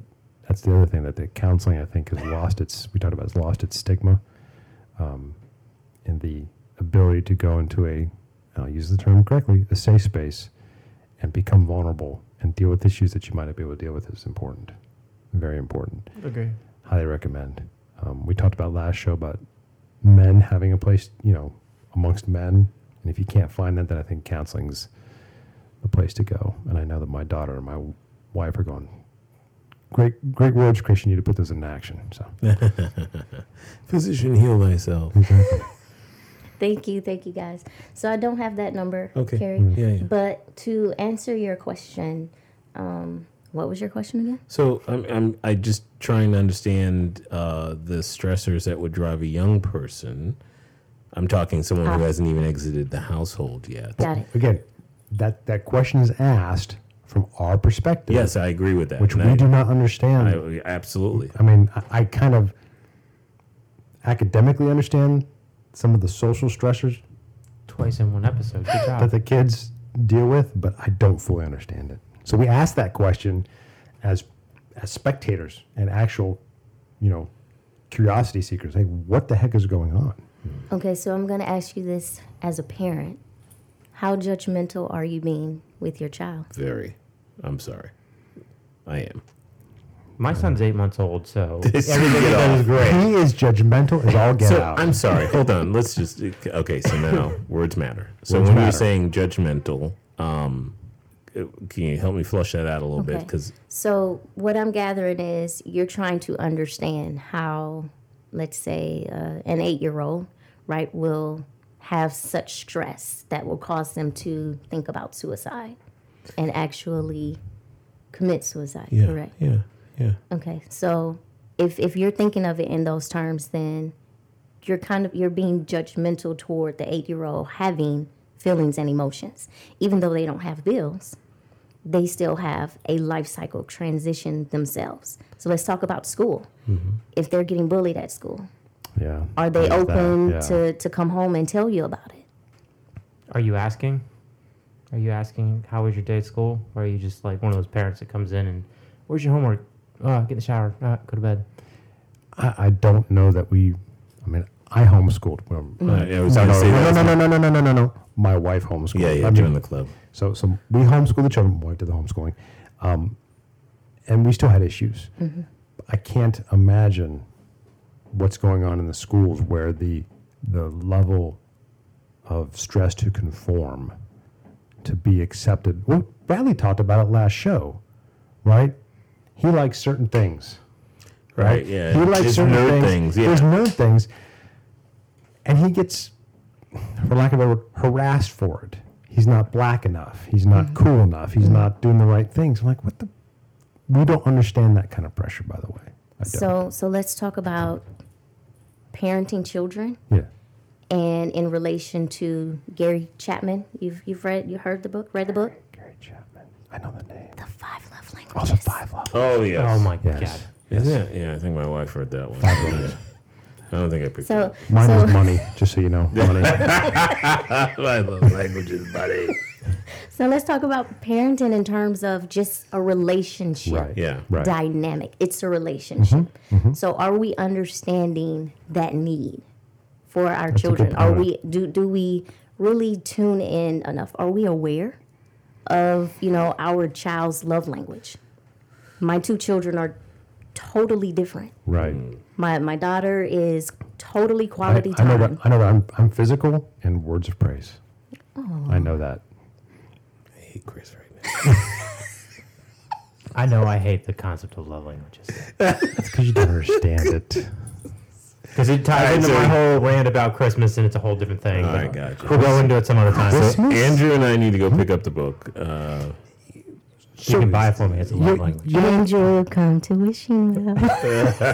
I don't think you need to buy a book. You just know. Chris has it. You know what happens. But I think we have it on the shelf somewhere. I know. We all know intuitively, though, what makes us feel loved. Sure. And just the way it is. Some certain things. You may not be a touch person. If your spouse is a touch person and continues to touch you and you don't feel loved, that's because they feel loved that way and they're trying to find out where it is. Okay, hang on though. I'm gonna be the fighter for the other side of this. This is like, There is no other side. No, there is. what's that comedian? Is it Burr? He says, you package that stuff up and you push it way down. There's somebody in our life that they celebrate everything. They celebrate half birthdays. They celebrate days they know somebody, and their love language is like things. You send them gifts, Yes, yeah. and they go, "You didn't send me a gift for my half birthday." Like, I'm not. They go, "You don't love me." It's like, I'm not sending you a gift for your half birthday. I said for Christmas they were going to Germany, and I sent them a book about going to Germany, and they go, "You didn't send me something off my gift list. You don't love me. You're out of your mind." Okay, so yeah. I'm not sure that negates the love language, but it's a good story. I'm just saying, if it goes to an extreme like that, it's like, Well, if anything goes to extreme, right? If anything goes to extreme, I it's understand bad. that, you Too know. much of anything is Yeah. Right, Gotcha. right. So, okay, getting back to the point. So, Doctor, what you're saying is kind of building to that need for relationship in your children, and one of the means, if not the most important means, is to kind of understand how they're wired and, Right. and how you can do that. Right. Right. Because if you recently hired someone, right, you want them to get acclimated to, your business, the culture of your business. Same thing with your family. You have to build rapport with the family. When you and your wife, let's go back to before you were married, you dated, courtship. You're building rapport. You're getting to know that's a each good other. point. So why aren't we getting to know our kids? And if you're not getting to know your kids, then you're losing that connection for them to be vulnerable. Is there a thought? Is there a school of thought that the kids will just, if their family, they'll just naturally just slide in and fall right in and open up and be part of the family? I think that's part of it. I mean, I would say my wife was far more in tune with the 6 kids than I was. It took me a while to figure out that there are certain ways that you approach. I mean, ask any of them. Ask all 6 of them. I made all 6 cry by teaching them math. Okay, because I didn't understand. Math? You didn't understand math? Well, they didn't understand math, obviously, because they were the ones crying. What I didn't understand was how to interact with them. It took me a while to learn that, right? And I think that's what you're talking about. That's an example of because that. each kid learns different. Correct. So how does your kid learn? Right. We teach that in the management level. You can't manage person A as the same way you would person B, Exactly. the same way you would person C. They just, if you try to People manage, have names, Andrew. They have names, okay? maybe their name is A, B, and C. You never know. There was somebody in 2014 that was born, their name was Absiday. A, B, C, D, E.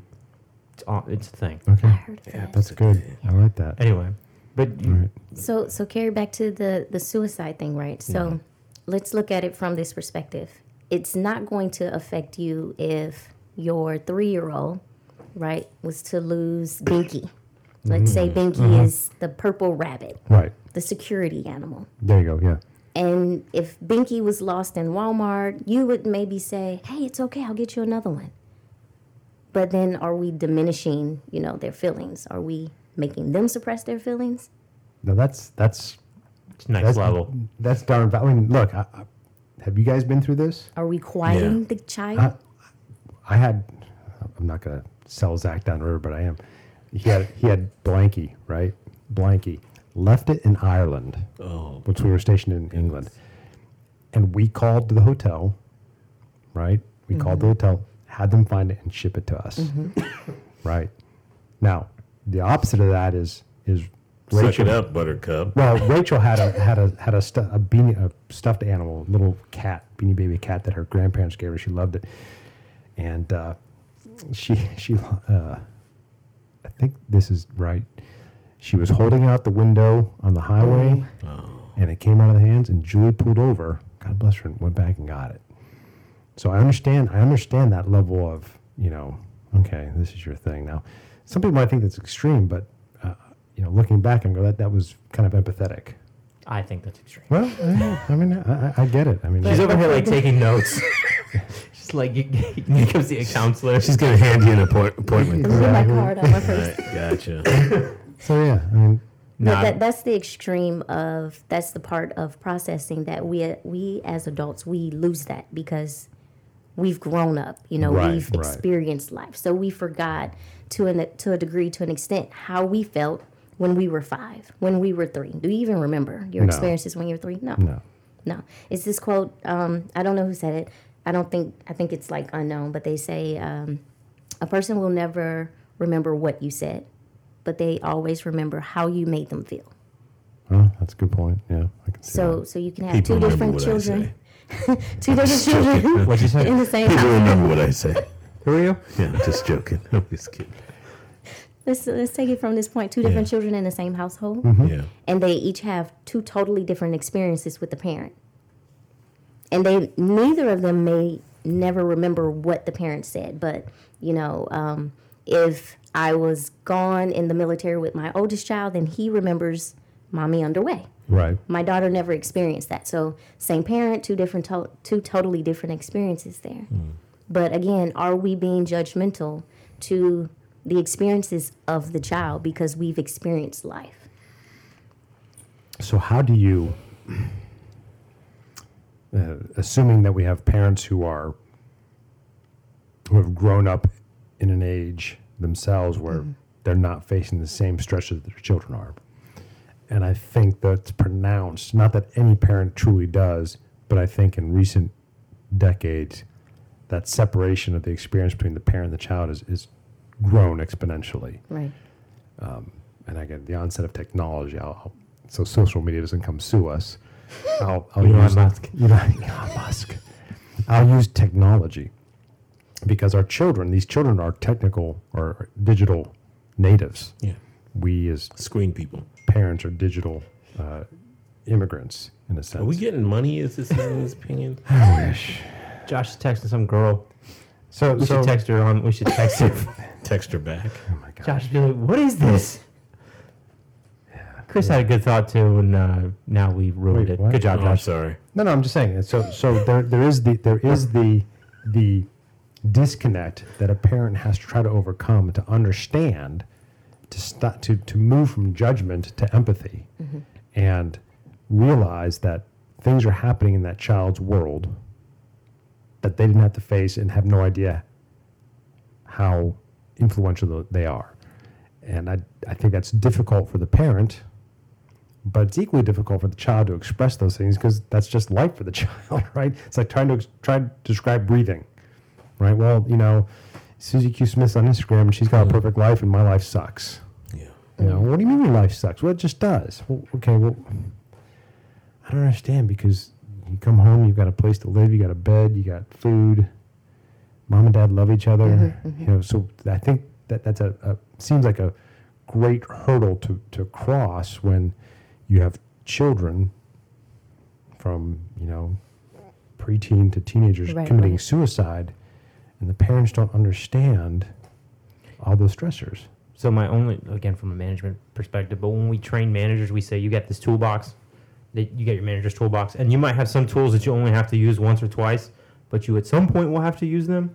And I see as a new parent, there's a lot of new parent groups that we're a part of, and they don't use all of the tools at their like. Well, there's a couple, and I've talked about them before, but like they won't spank their 3-year-old, and I've literally witnessed this kid like run into a parking lot, and they're like, just don't do that. I'm kind of going, hey, they go, well, we're not going to spank we're not going to spank him. We're not spanking parents. I'm like, okay, so he can either understand the shock of I was spanked, I probably shouldn't do that, or the shock of being hit by a Buick, like.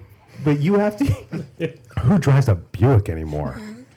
Really? That's what you went with, a Buick? But I'm like, One of the old ones. There you go. Like Yeah, a exactly. The Land 1970, Yacht, right? I was trying to think Solid all steel. steel, baby, all steel. I was trying to think of the biggest vehicle I could think of at the time, like a Prius. Hit by a Buick. Where the Prius bounces back as it hits the 3-year-old. But point being, you got to use all the tools in your toolbox. Right. I Well, don't okay, appreciate so the fact that you make fun of Priuses.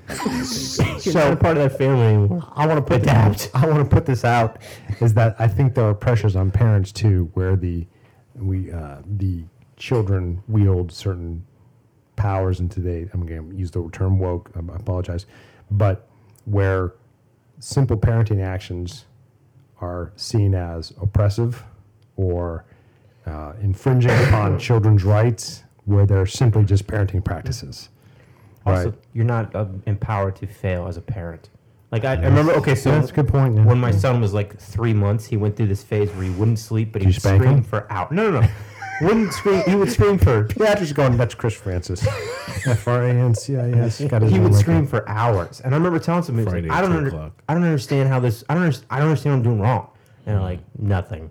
I'm just like, oh, okay, but nobody, you don't have that conversation. They're like, that. sometimes, Right, yeah. But they're, I remember talking to my dad becoming a parent. I was like, I'm not ready to be a parent. He goes, you're gonna fail a lot. Yeah. He's like, oh, okay. Yeah. All right, so we're not ready. We've established that the at least I think we have. We all need therapy. There's that. Yeah. Patrick's like, wishing well is going to make it really good here. So the jump or the bridge between judgment and empathy for parents, especially of a certain age, is sizable. It's a sizable gap that they have to make. And if those parents aren't making it, I think those children are, and I'm not blaming parents, but I think the children are, I don't want to say endangered, but it's difficult for them. Behind the 8 ball. Behind the 8 ball is a good way to put it. Yeah, they're behind the 8 ball. So, okay. Carrie, this is the first podcast you've been quiet. Yeah. Sorry. You okay? Yeah. Are you sure? You need to talk. This is a safe space. It's only being recorded. That's right. So I have an idea, a comment on that, Chris. So the thing is let's look at this gap. Are we as parents, as adults in general, allowing ourselves to, like Andrew said, fail?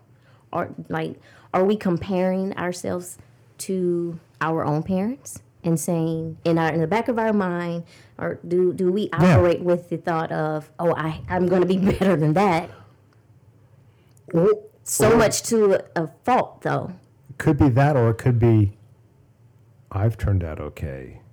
So whatever got me to this point must work. Just copy that book. Just copy that book, baby. Or even, because I'm going to fit a movie quote in here now. Here You ever we seen go. the movie Monster-in-Law with, or not Monster, with Robin Williams? He's like a priest. Anyway, the girl's getting married, and she goes and talks to her. She goes and talks to her parents. She's like, I don't understand why you don't have it all figured out. You and Dad have it all figured out. And he's like, yeah, 20 years later. Like, you didn't see the other stuff. Yeah. So we kind of, we look at the last couple of years of our parents, like, oh, you guys got to figure it out. I can do this. It's like, no. We're not looking at the other side of it. Yeah, so So do you feel at any time, if you tell your child or your children, hey, I don't know, that you'll lose that authority figure? I'm kind of stupid, Like, could so I you tell people I don't be know all the time. vulnerable with your child just as you would want them to be vulnerable with you? yeah, that's a good point. So I think I can, believe it or not, now that she's older. Whereas I think before, Daddy had to be the Rock type, Yeah. not the Rock, the WWE guy, but, Yeah, but That's you a little too. bit more of an emotional. Yeah, I know. It's you, baby. Dwayne Johnson. I'm looking at you. Dwayne got nothing on me. Dwayne got nothing. License to Yeah, Wed is the movie, by the way. Just What? License to Wed. Yeah. Ron What are you Williams. talking about? It's the movie I just referenced. Oh, sorry. Thanks for being a listener. I thought we were on Dwayne Johnson. He's not in the movie, but there are rocks in the movie, so we'll still count it. Gotcha. So, Piatra, I think now that she's older, yes. And quite frankly, I recall, it's funny you talked about kind of patterning what you experienced. Right. I recall a pretty profound change in the relationship with my mom at or near kind of college time frame, right? Right. And that's kind of shaping up to be the same thing with my daughter, I think. Are there regrets in there? Yeah. I wish, Chris, I had the same thing. I think I was so disconnected at the time that Katie was small. I wish I had played more. I didn't play nearly as much. My wife played a lot, and but I guess that's what grandkids are for. Hint, hint. But I don't get a do-over. I don't. Yeah, exactly. So getting close to heaven. So, but now I think that's kind of shifted. Actually, I think it shifted quite a bit. So hopefully that's for the better. I don't, to be able to be open and kind of Right, yeah. emotionally vulnerable. So, yeah, that's good, and obviously Kate was raised in a stable, loving environment. And then there was Carrie. Yeah, I was talking about Kimberly and Kate, but when we talk about those children who are hurting, and we go back to the discussion we had earlier, is there an environment of mom and dad will listen and understand, vice mom and dad just ask but don't care, and I can see where that difference creates a gulf between parent and child, where the child doesn't feel that they have any place to go. Right. And again, we come back to not every parent's going to be a good parent. no, but I think it's incumbent upon parents to understand that what their children, the culture in which their children are living, is not what they grew up with, what the parents grew up with. Right. Yeah. And to understand that the prevalence of social media and the messages being passed and the drive to be perfect. I'm Right. looking at Piatra and her 8-year-old. Right. The drive, I was the same way. I mean, that's what I grew up with, trying to be perfect. But I didn't have social media also Yeah. bearing down on me Yeah. with all the examples of people who are perfect, because everything you put on social media is perfect. It's such a shame too. I mean, just opening my. I mean, childhood vanishes so quickly. Right. It seems that way, does it not? That trying to elongate that at all is Right. kind of, I think it's a holy act. Right. But the fact of the matter is that it does end at some point, right? And so you've got to, at least begin prepping them for Right. the world that they're going to engage in. Right. And, how old was your son again? 12. 12 years old. Yeah. I mean, now, granted, I did the same thing, but mine were magazines that were tossed in the woods, right? That was more happenstance than it was, But even then, it was still, you didn't get, like, the extent of what you would find. No. You had, like, soft porn.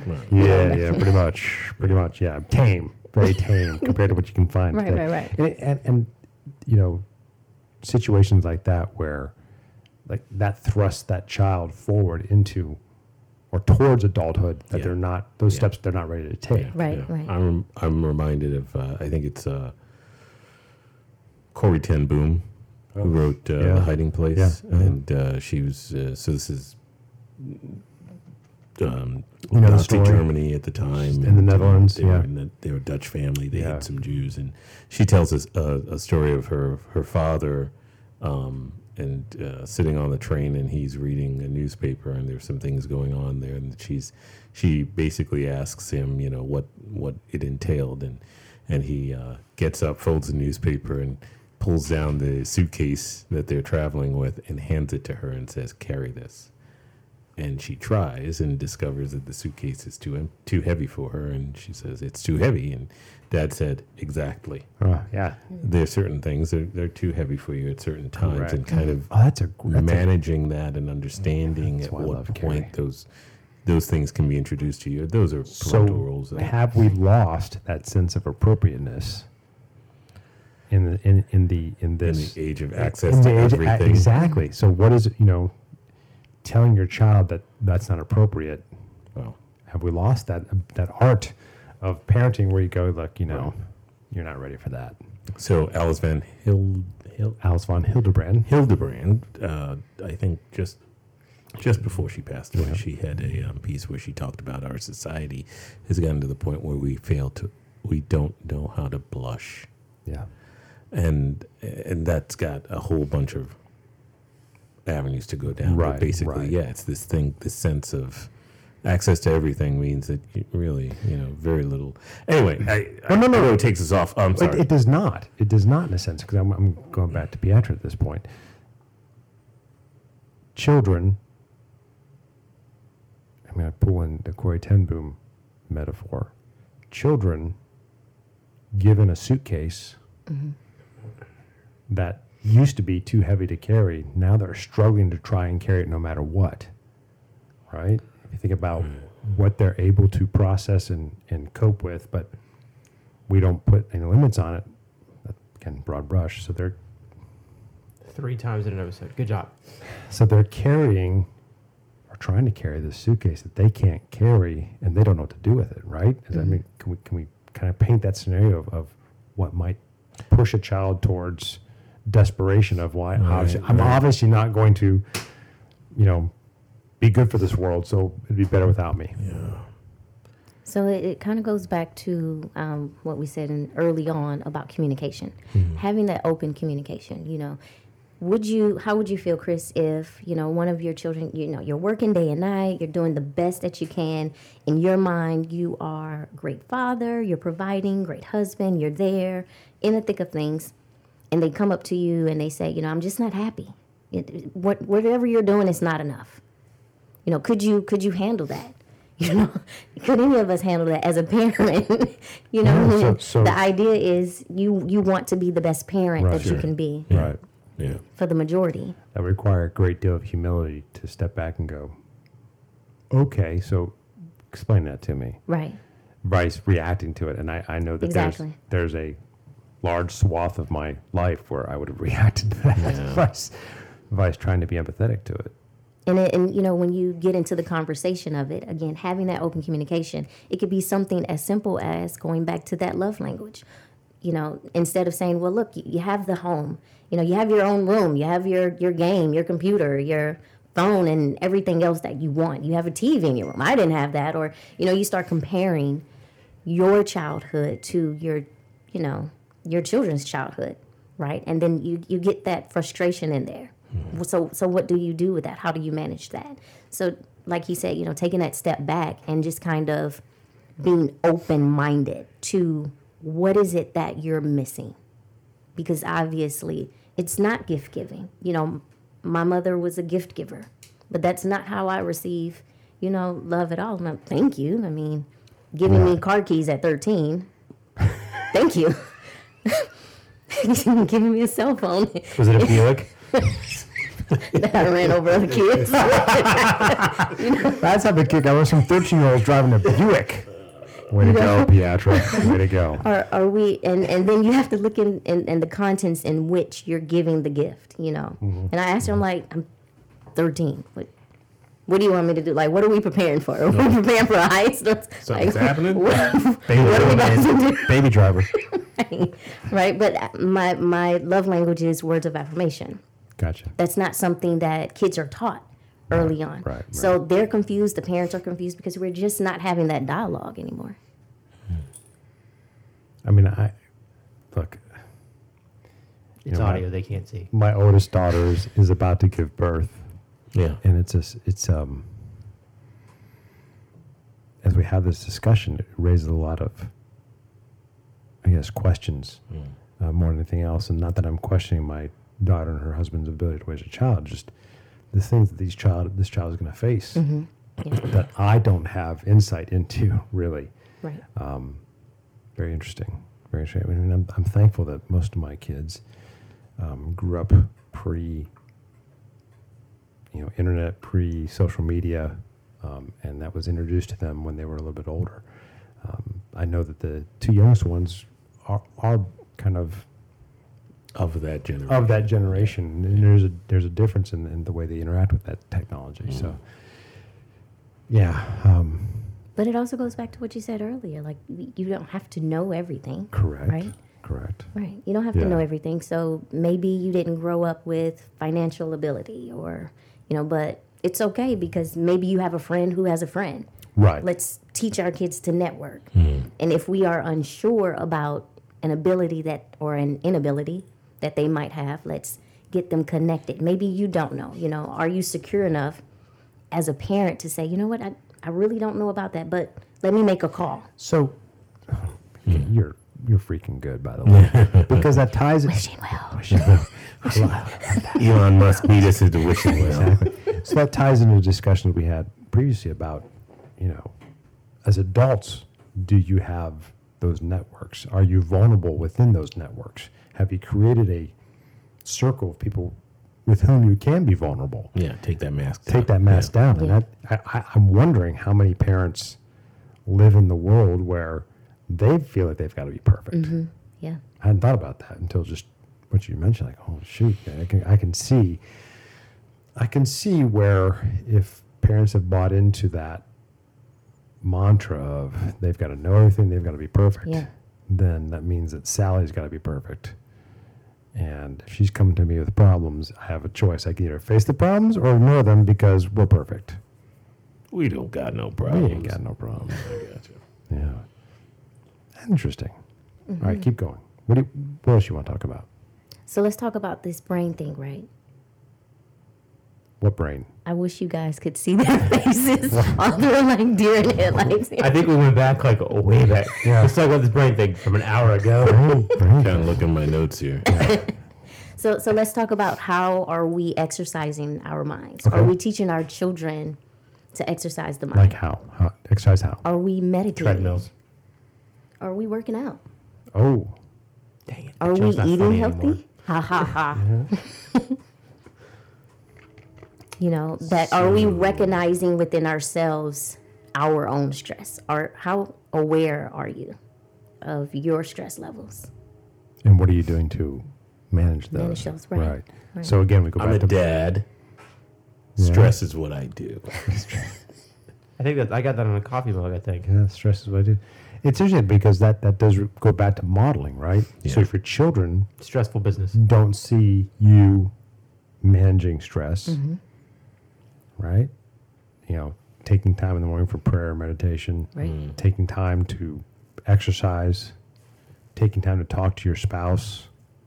If they don't see that, then they may not see the value in it themselves, right? So in talking about prayer meditation, right? You have two sides of it. So the non-religious side of it, it would be examples of The Secret, right? Everybody heard of The Secret?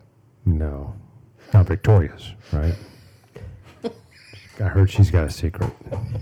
Am I wrong? Oh, Vicky. Yeah, Vicky. Well, Vicky has been replaced by Rihanna. So, let's get to that Fenty. All right. Oh, nice. Well played. Well played. See, she fits right in. All right, go. I don't know what The Secret is. Okay, so The Secret, they have a documentary on Netflix, and then it's also a book. Basically, in there, they talk about how you should manifest the lifestyle you want. And you do that by asking or petitioning to the universe. And then you must believe, right, that it's going to happen. And then you have to be patient and you wait for that. And then on the spiritual side of that, we're, talking about prayer and having faith. Are we petitioning to God or whoever it is that you believe in, right? I myself, I pray to God. So are you believing what you put out in the universe? Are you meditating? Do you take the time to center yourself? So, I think, so my mom said, hey, can you pray for me? And I'm like, sure. And she's like, come on, you need to practice and I need to practice. I always thought that was funny. You need to practice. Yes, I do. Funny. And so I don't think I'm ever in a position where I've prayed enough or something like that, right? And Paul teaches that all men ought to pray at all times, right? So we're always kind of doing that. But isn't it Thessalonians that says, ask God and then I will be ready. His gifts will hunt me down and far exceed that what you expected. Yeah. Shaken down, running over. Yeah. So I think that I maybe, and I don't want to sound haughty, I think I do a pretty decent job at that. Everything else I fail at. So I got something to work on. So how do you talk to yourselves, guys? Like, because that's important too. Like, self-speak is huge. Yes, right, I agree. Right, self-talk, Huge. yeah. Because it could be negative, it could be positive. Yeah, whatever. I did not learn that until about a year ago, 2 years really? ago. Yeah, so. The impact of self-speak. Yeah. So you talk about being judgmental. I correct people. I mean, like, stop speaking that negative garbage into your life. Right. Stop it, right? And of course, there are times, though, when, I'm down in the dumps or something like that. Right, because we're all human. But, Right. But yeah, I think you're absolutely right to be huge. able to. It's sometimes I know that I've done it in the past as an attempt to be humble, but not recognizing the damage when you go, I'm such an idiot. Yeah, because you recognize you made a mistake. It's different. Words mean things. It's my favorite saying. It's Carrie's favorite saying. Words mean things. There's a difference between saying, I've made a mistake there. Vice, I'm an idiot. Yes. Two different things. Right. Totally. Right. Language is important. I did not fully understand that quite frankly until I started talking to Andrew in depth about, and several things that he talked about. So I get that, and that's huge because trying to instill that, and I was late to the game instilling that into my children, but I've done a better job of that, to be honest with you. But that's huge. Self-speak is huge. Right. I hadn't thought about that. And biblically speaking, the Bible says it's principle. As a man thinketh, so is he. Yeah. Out of the abundance of the your heart. yeah. The mouth speaks. Yeah. So what are you saying to yourself? If you think you can do it, and if you think you can't, both are true. True statement. Yeah.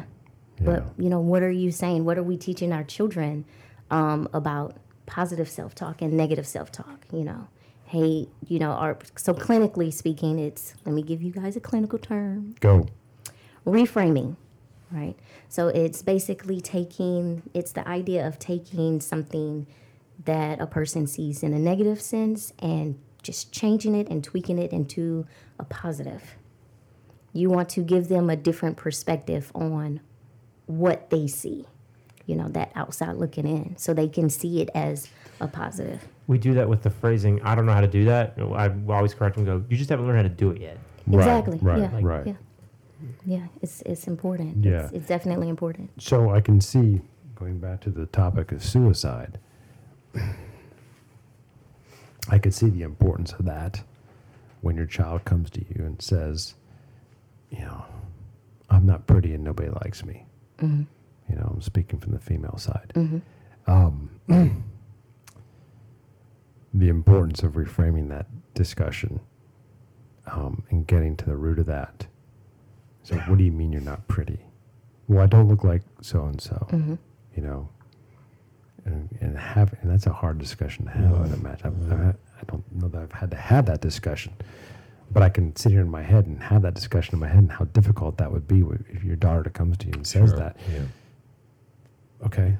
But again, I just keep peeling the onion. That requires or assumes that you've created the environment in which she can come to you Mm-hmm. Right. and say those things to you, Right. which goes back to Andrew's point about culture and leadership Right. inside the family. But, reframing that to, all right, so you're not blonde and whatever, and, Right. I don't know how to do that. I Do don't know. not buy beauty magazines. Yeah. Only make you feel ugly. Yeah. I think Yeah. I tell, again, from a business standpoint, but it seeps into people's lives. Start with your own four walls first and then market yourself. So when people, if you're confident, in yourself, people pick up on your swagger and they go, oh, well, he's confident. Being comfortable in your skin. Yeah, be comfortable Yeah. in your skin. Be comfortable in you. Be comfortable in, and then it just, for lack of better phrasing, markets itself just because people watch what you Right. do. But we go back to, again, the leadership inside the family, Mm-hmm. where the family nurtures and encourages that kind of comfort in themselves. And I mean, if you as a parent don't know how to do that, then you don't know how to pass it on to your children. Right. For sure. Yeah. But if you don't fix it as yourself, you're not going to be able to fix it in your children. Absolutely, Right. absolutely. Right. And, so you can see the thin ice upon which that troubled child is walking if they're in a family where it's not being modeled and encouraged. And not to blame the parent, I'm not blaming parents. I'm Right, just right. saying that if it's not there, they don't know how to do it. They're not comfortable in their own skin. They can't pass it to their children. And it's horrible. Right. It's horrible. Well, Right. also from the standpoint of social media, I'll say it, but it's not one. It's not one issue a day like a sitcom. It's probably one issue every 30 minutes. Correct. Right. Correct. Oh, I follow this person and they're dealing with something. I follow this person and then I have this thought and I have deal. So even as a parent, I mean, your struggle to comprehend and be able to battle all those battles has got to be. It's incomprehensible to me. It is. That's a good point to put it. It's incomprehensible to understand how the average child today is taking all this in and processing it Right. and essentially judging and comparing themselves to false standards. Right. And not just social media, just media in general. Things on the news. Things that they're hearing. Yeah. On the radio and music and just talk shows. You really just have to have that conversation. I mean, but you have to be above like the whole Johnny Depp situation and the things that are coming out in that trial. You hear a lot of people just calling this woman. They're like, "Well, she's crazy." It's like, okay, you need to, instead of saying she's crazy, she needs to seek mental help. She needs to reach out. You don't just write her off. I mean, it's easy to write her off because some of the stuff she says on the stand, you're just like, you're kind of crazy. But if you're relaying that to a child, you can't speak in negative Sure, terms. You have yeah. to speak in, okay, well, they need to seek mental help. And then I would assume so that they go, oh, well, that person needs to seek mental help. Maybe some of the things that I'm struggling with and the craziness in my head, I need to seek help too. So again, about that vulnerability piece, like, are we being vulnerable even with ourselves to say, you know what, I'm just not being a good parent right now and I need help? How many of us are really doing that? No. No. And I will say there have probably been times when I definitely need to talk to somebody. I'll be that honest, yeah. So what you brought up about, well, maybe it was you, Andrew, or maybe it was the both of you, Andrew and Chris. What you were saying about having children grow up, in the household where the parents are warm, and then you have the ones that are hurting where they're cold. So that's called epigenetics. Epigenetics is where you can reverse. It's all about the DNA, right? So it's hereditary, right? So if, let's say, my grandmother had depression, anxiety, and bipolar and whatever, and then my mother had this learned behavior and picked up some things from her, and then whatever she learned from her mother, my grandmother, she passed on to me, right? And let's say that was a cold mother, right? I love you, Mom. She's sweet. So let me just put that out there for her. Yeah, I'm following though. Yeah. So let's say, my mother was, very cold and, did not talk to me and anything like that. Well, I wouldn't be able to learn that from her because she didn't know. Correct. And she never got help. Correct. But epigenetics says that if we are in today's society, let's say networking, right? Mm-hmm. Then I can be paired with someone, let's say my best friend's mother, right? Who is warm. Right. And so I would learn those skills from my best friend's mother and change the DNA code that was given to me. Right. So that's epigenetics. You have to recognize it in yourself. Yes, but it's more called to communion again. Yeah. Where it's broken someplace else, you're filling. Right. Right. You're setting it up and making it right with whatever tools you've got someplace else. Yeah, I there's an awareness, self-awareness there that you have to recognize. I think that you have to recognize that it's missing, right? Right. Yeah. I gotta carry it. Yeah, you definitely have to recognize it. Yeah. And Yeah. you have to be honest enough to say, hey, I don't know. Right. Which is interesting. The ability to, so understand what you didn't receive, and again, not casting aspersions or blame for that, just recognizing it. Right. And moving forward with the thought, the intention of being different. Right. Okay. So, know I mean, I'm sorry, Andrew. Go ahead. I think one of the universal truths is, I just haven't found anyone to break it, is that parents want a better life for their kids, right? Right. Correct. And so I think what we're talking about is more work to be able to have that for them or get that there, for them. Right. Sure, it'll be well worth it. Yeah. Greatest thing you ever accomplish in life is your kids. Yep. Absolutely. I told you the story of the CEO, had this huge. It was an admiral, but he went to his retirement ceremony and he had this bit. They read off this 3-page resume and all these things, and he stood up and says, "I appreciate all that, and then it's really great. But the greatest thing I ever accomplished," and he points down to his kids. He goes, "Right there," and people were like, "You have this amazing career, yada yada yada." It's that's it right there. Yeah. Kind of puts it in perspective. Yeah, it sure does. Sure does. So that article, "The Generation Betrayed" in the Spectator World, talks about the fact that these millennials coming out of college are facing a situation for the first time in generations where they probably won't be better off than their parents. Financially. Just in general. Right. So it creates a stress that a lot of them don't know how to deal with, right? That they can't process. And, I think probably is going to start, and maybe Pediatric can talk to this, you'll start seeing an effect on parents where they recognize that their children are struggling and there's nothing a whole lot that they can do about it. And that creates inner turmoil for parents. And I wonder if we'll start seeing issues there. I hope not. I really do. But I can, after the discussion we've had, I can see that snowball of, well, shoot, my kids graduate college are struggling. I don't know what I can do. And sometimes all you got to be is a positive word. Together we will get through this. Together we will. Back to those that positive self-talk. Yeah, I mean, not even positive. So I mean, there are a lot of times in my life when I wanted to quit, and I've called my dad and I've gone, "All right, I'm going to quit," and he goes, "Okay, you can do that, or and it's just the positive, That there's nothing I can do to reinforcement, help you. That reassurance. Yeah. There's literally nothing I can do. It's not my skill set. I don't understand. But here's some positive words, and then you kind of go, all right, I got this. Right. Yeah, I hope so. Gotcha. Things are always going to get better. And if you're at the bottom, just remember the only place to go is up. And if you talk to people and you communicate with people, somebody's been there and they've climbed out of that hole and they've done it.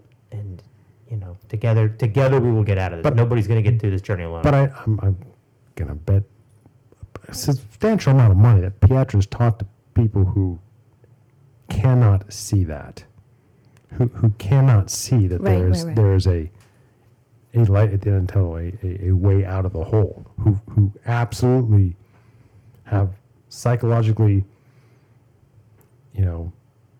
committed to nothing's going to get better. Right. And Yeah. it's no fault of their own. That's just where they are. And what do you do?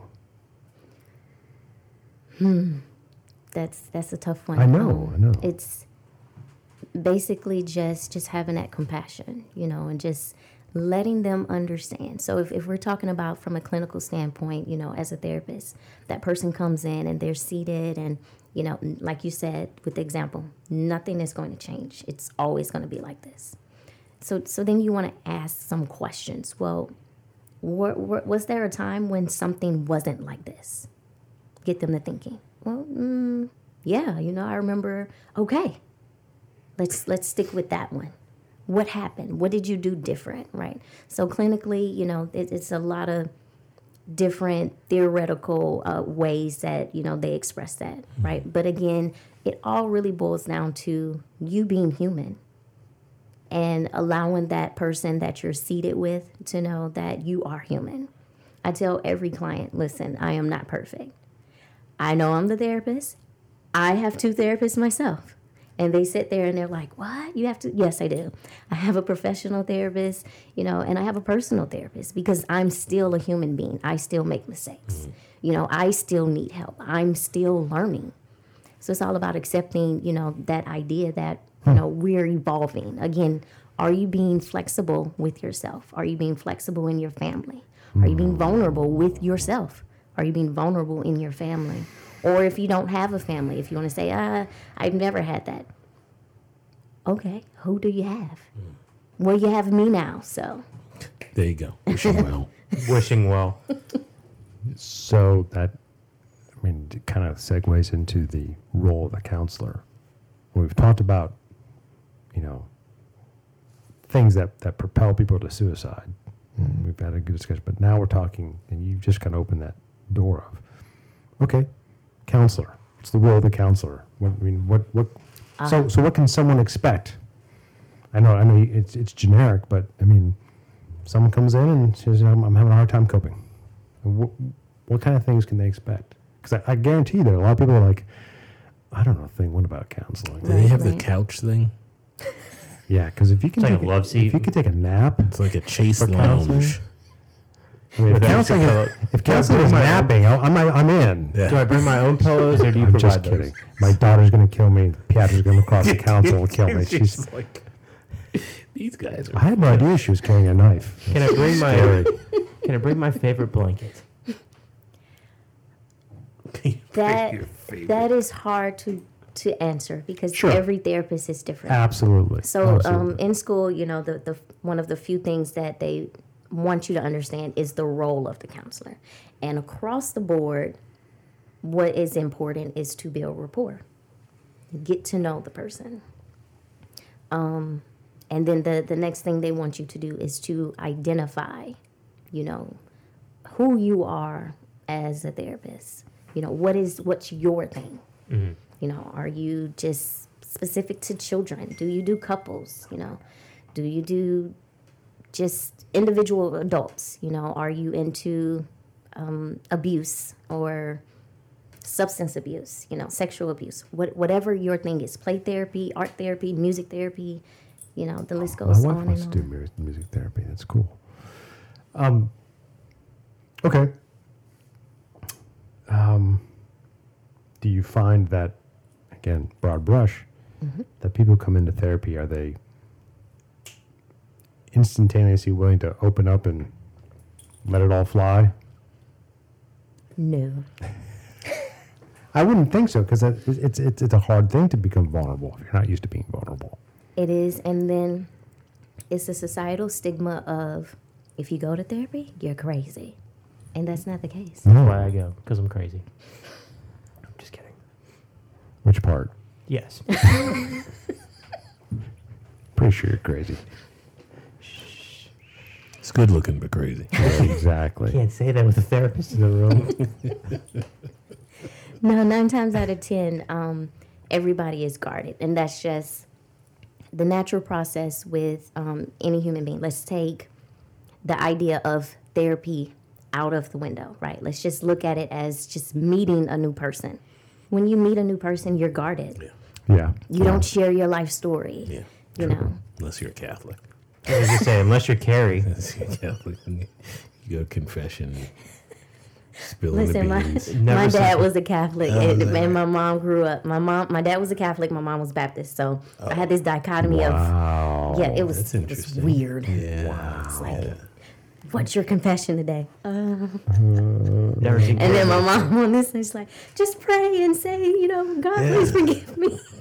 It's weird. But anyway, I digress. Theological fights there. Yeah.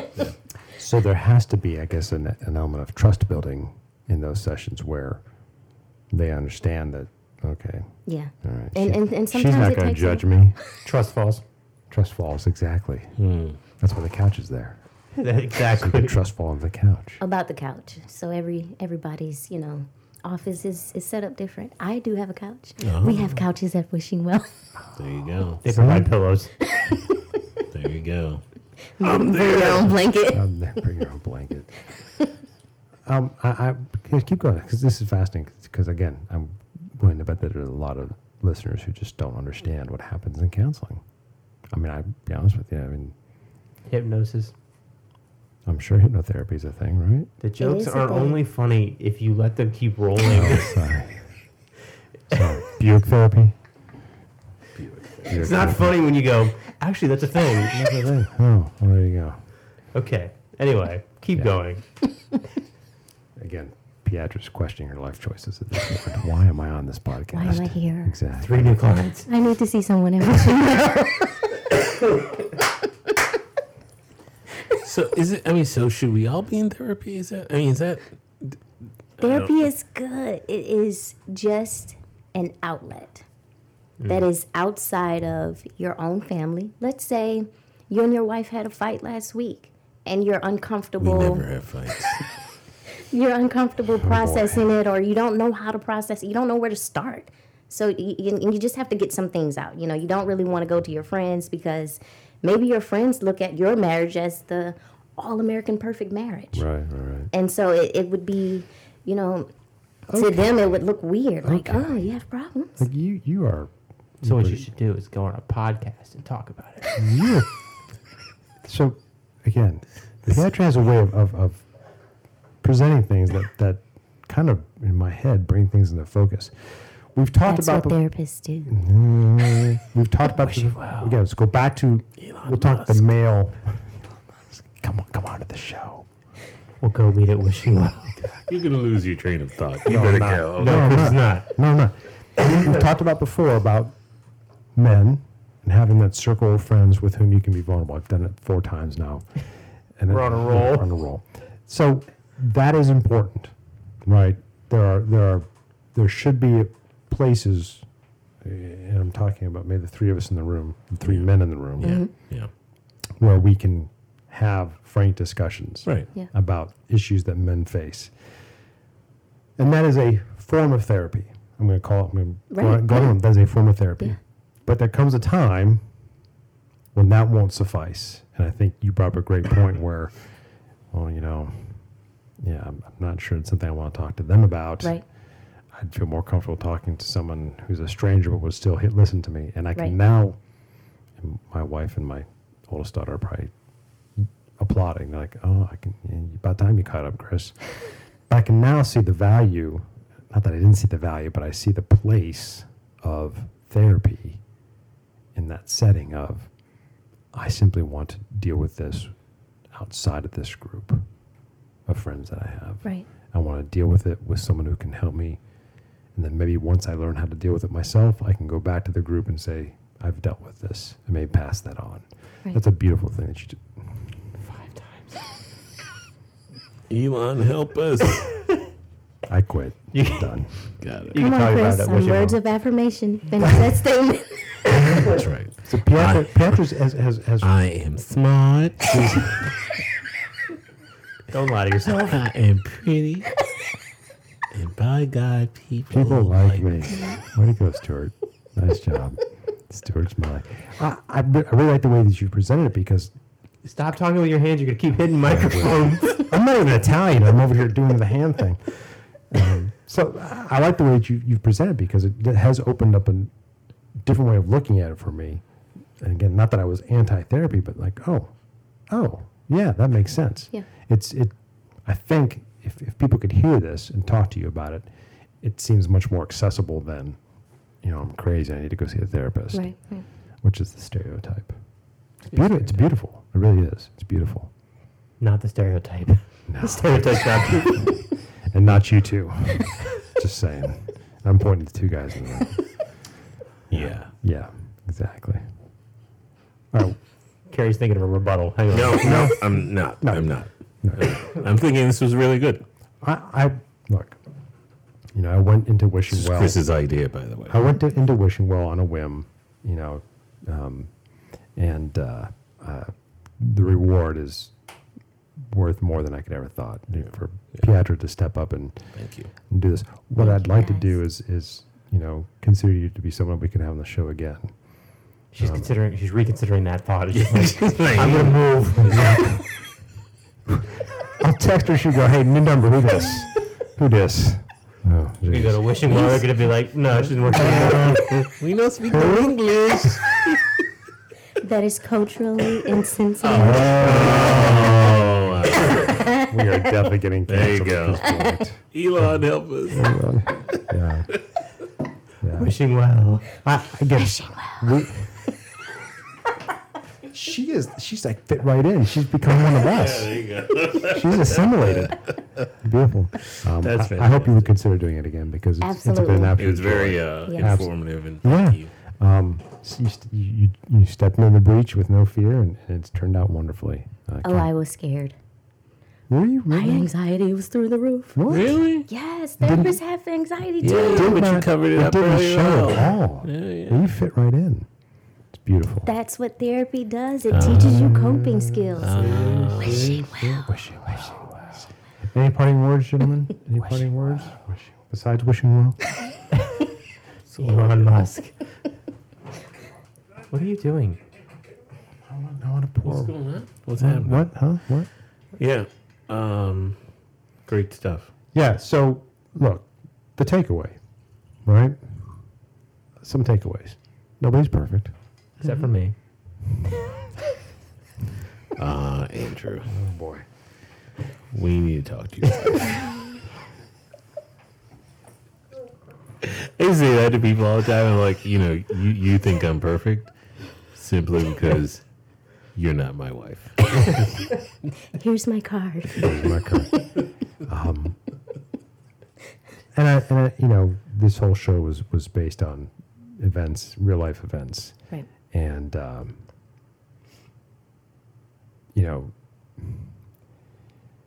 what do they call it? The permanent solution to a temporary problem. Yeah. And I Yep. don't want to be trite, but Yep. if there's anything that you can do to reach out to somebody, if you're ever thinking about taking your life, please do, because I don't know. I don't know what to say. Call wishing well. Yeah. Yeah, call somebody. Reach Yeah, out to somebody. Reach out to Absolutely. somebody. Yeah, Yeah. 100%. Yeah. Yep. All right. All right. So Be well. here's What? my Oh, hit oh. it. Go. Wow, Chris. Go ahead. here's my ending. This is a quote John F. Kennedy said, "One person can make a difference and everyone should try." Perfect. Thank you. Yes. The suicide prevention lifeline is available 24 hours, 7 days a week at 800-273-8255. Can we hear that number again? Again, that is 273-8255. 24 hours a day, 7 days a week. And you work for I work for Wishing Well. offices in Offices in Suffolk, and the Suffolk location is 707 Jitters Street. Giddings. There we go. Giddings. Giddings Right down the road. Street. Here. Yep. And that number is 757-514-3248. The Western Branch location is 4037 Taylor Road. That's Suite A. And that number is 757-777-9336. WishingWellCounselingCenter.com. Beautiful. Perfect. Well done. Thank you. You are Thank a you. pro. Thank you. You can come back anytime now. All right, guys. Episode 15 in the books. Well done. Thank you, everybody. Cheers. Cheers. Well, that's it for today. We hope you enjoyed listening to us weave our way through all of today's topics. If you have something to say, good or bad, we'd love to hear from you. So drop us a line at comments@theupsetpicks.com or hit us up on Twitter, Instagram, or Facebook, and check out our daily Chasing the Dog video on our YouTube channel, where we will give out our top dog play of the day. Don't forget to give us a thumbs up and hit subscribe. Also, visit our website, theupsetpicks.com, all one word. We have packages for every level of interest. From Carrie, Andrew, Chris and the entire Upset Picks team. and thank you for listening to us go all over the place. Be blessed, Be smart. and be bold. and make sure to join us next week for some more wit, whiskey, and wisdom.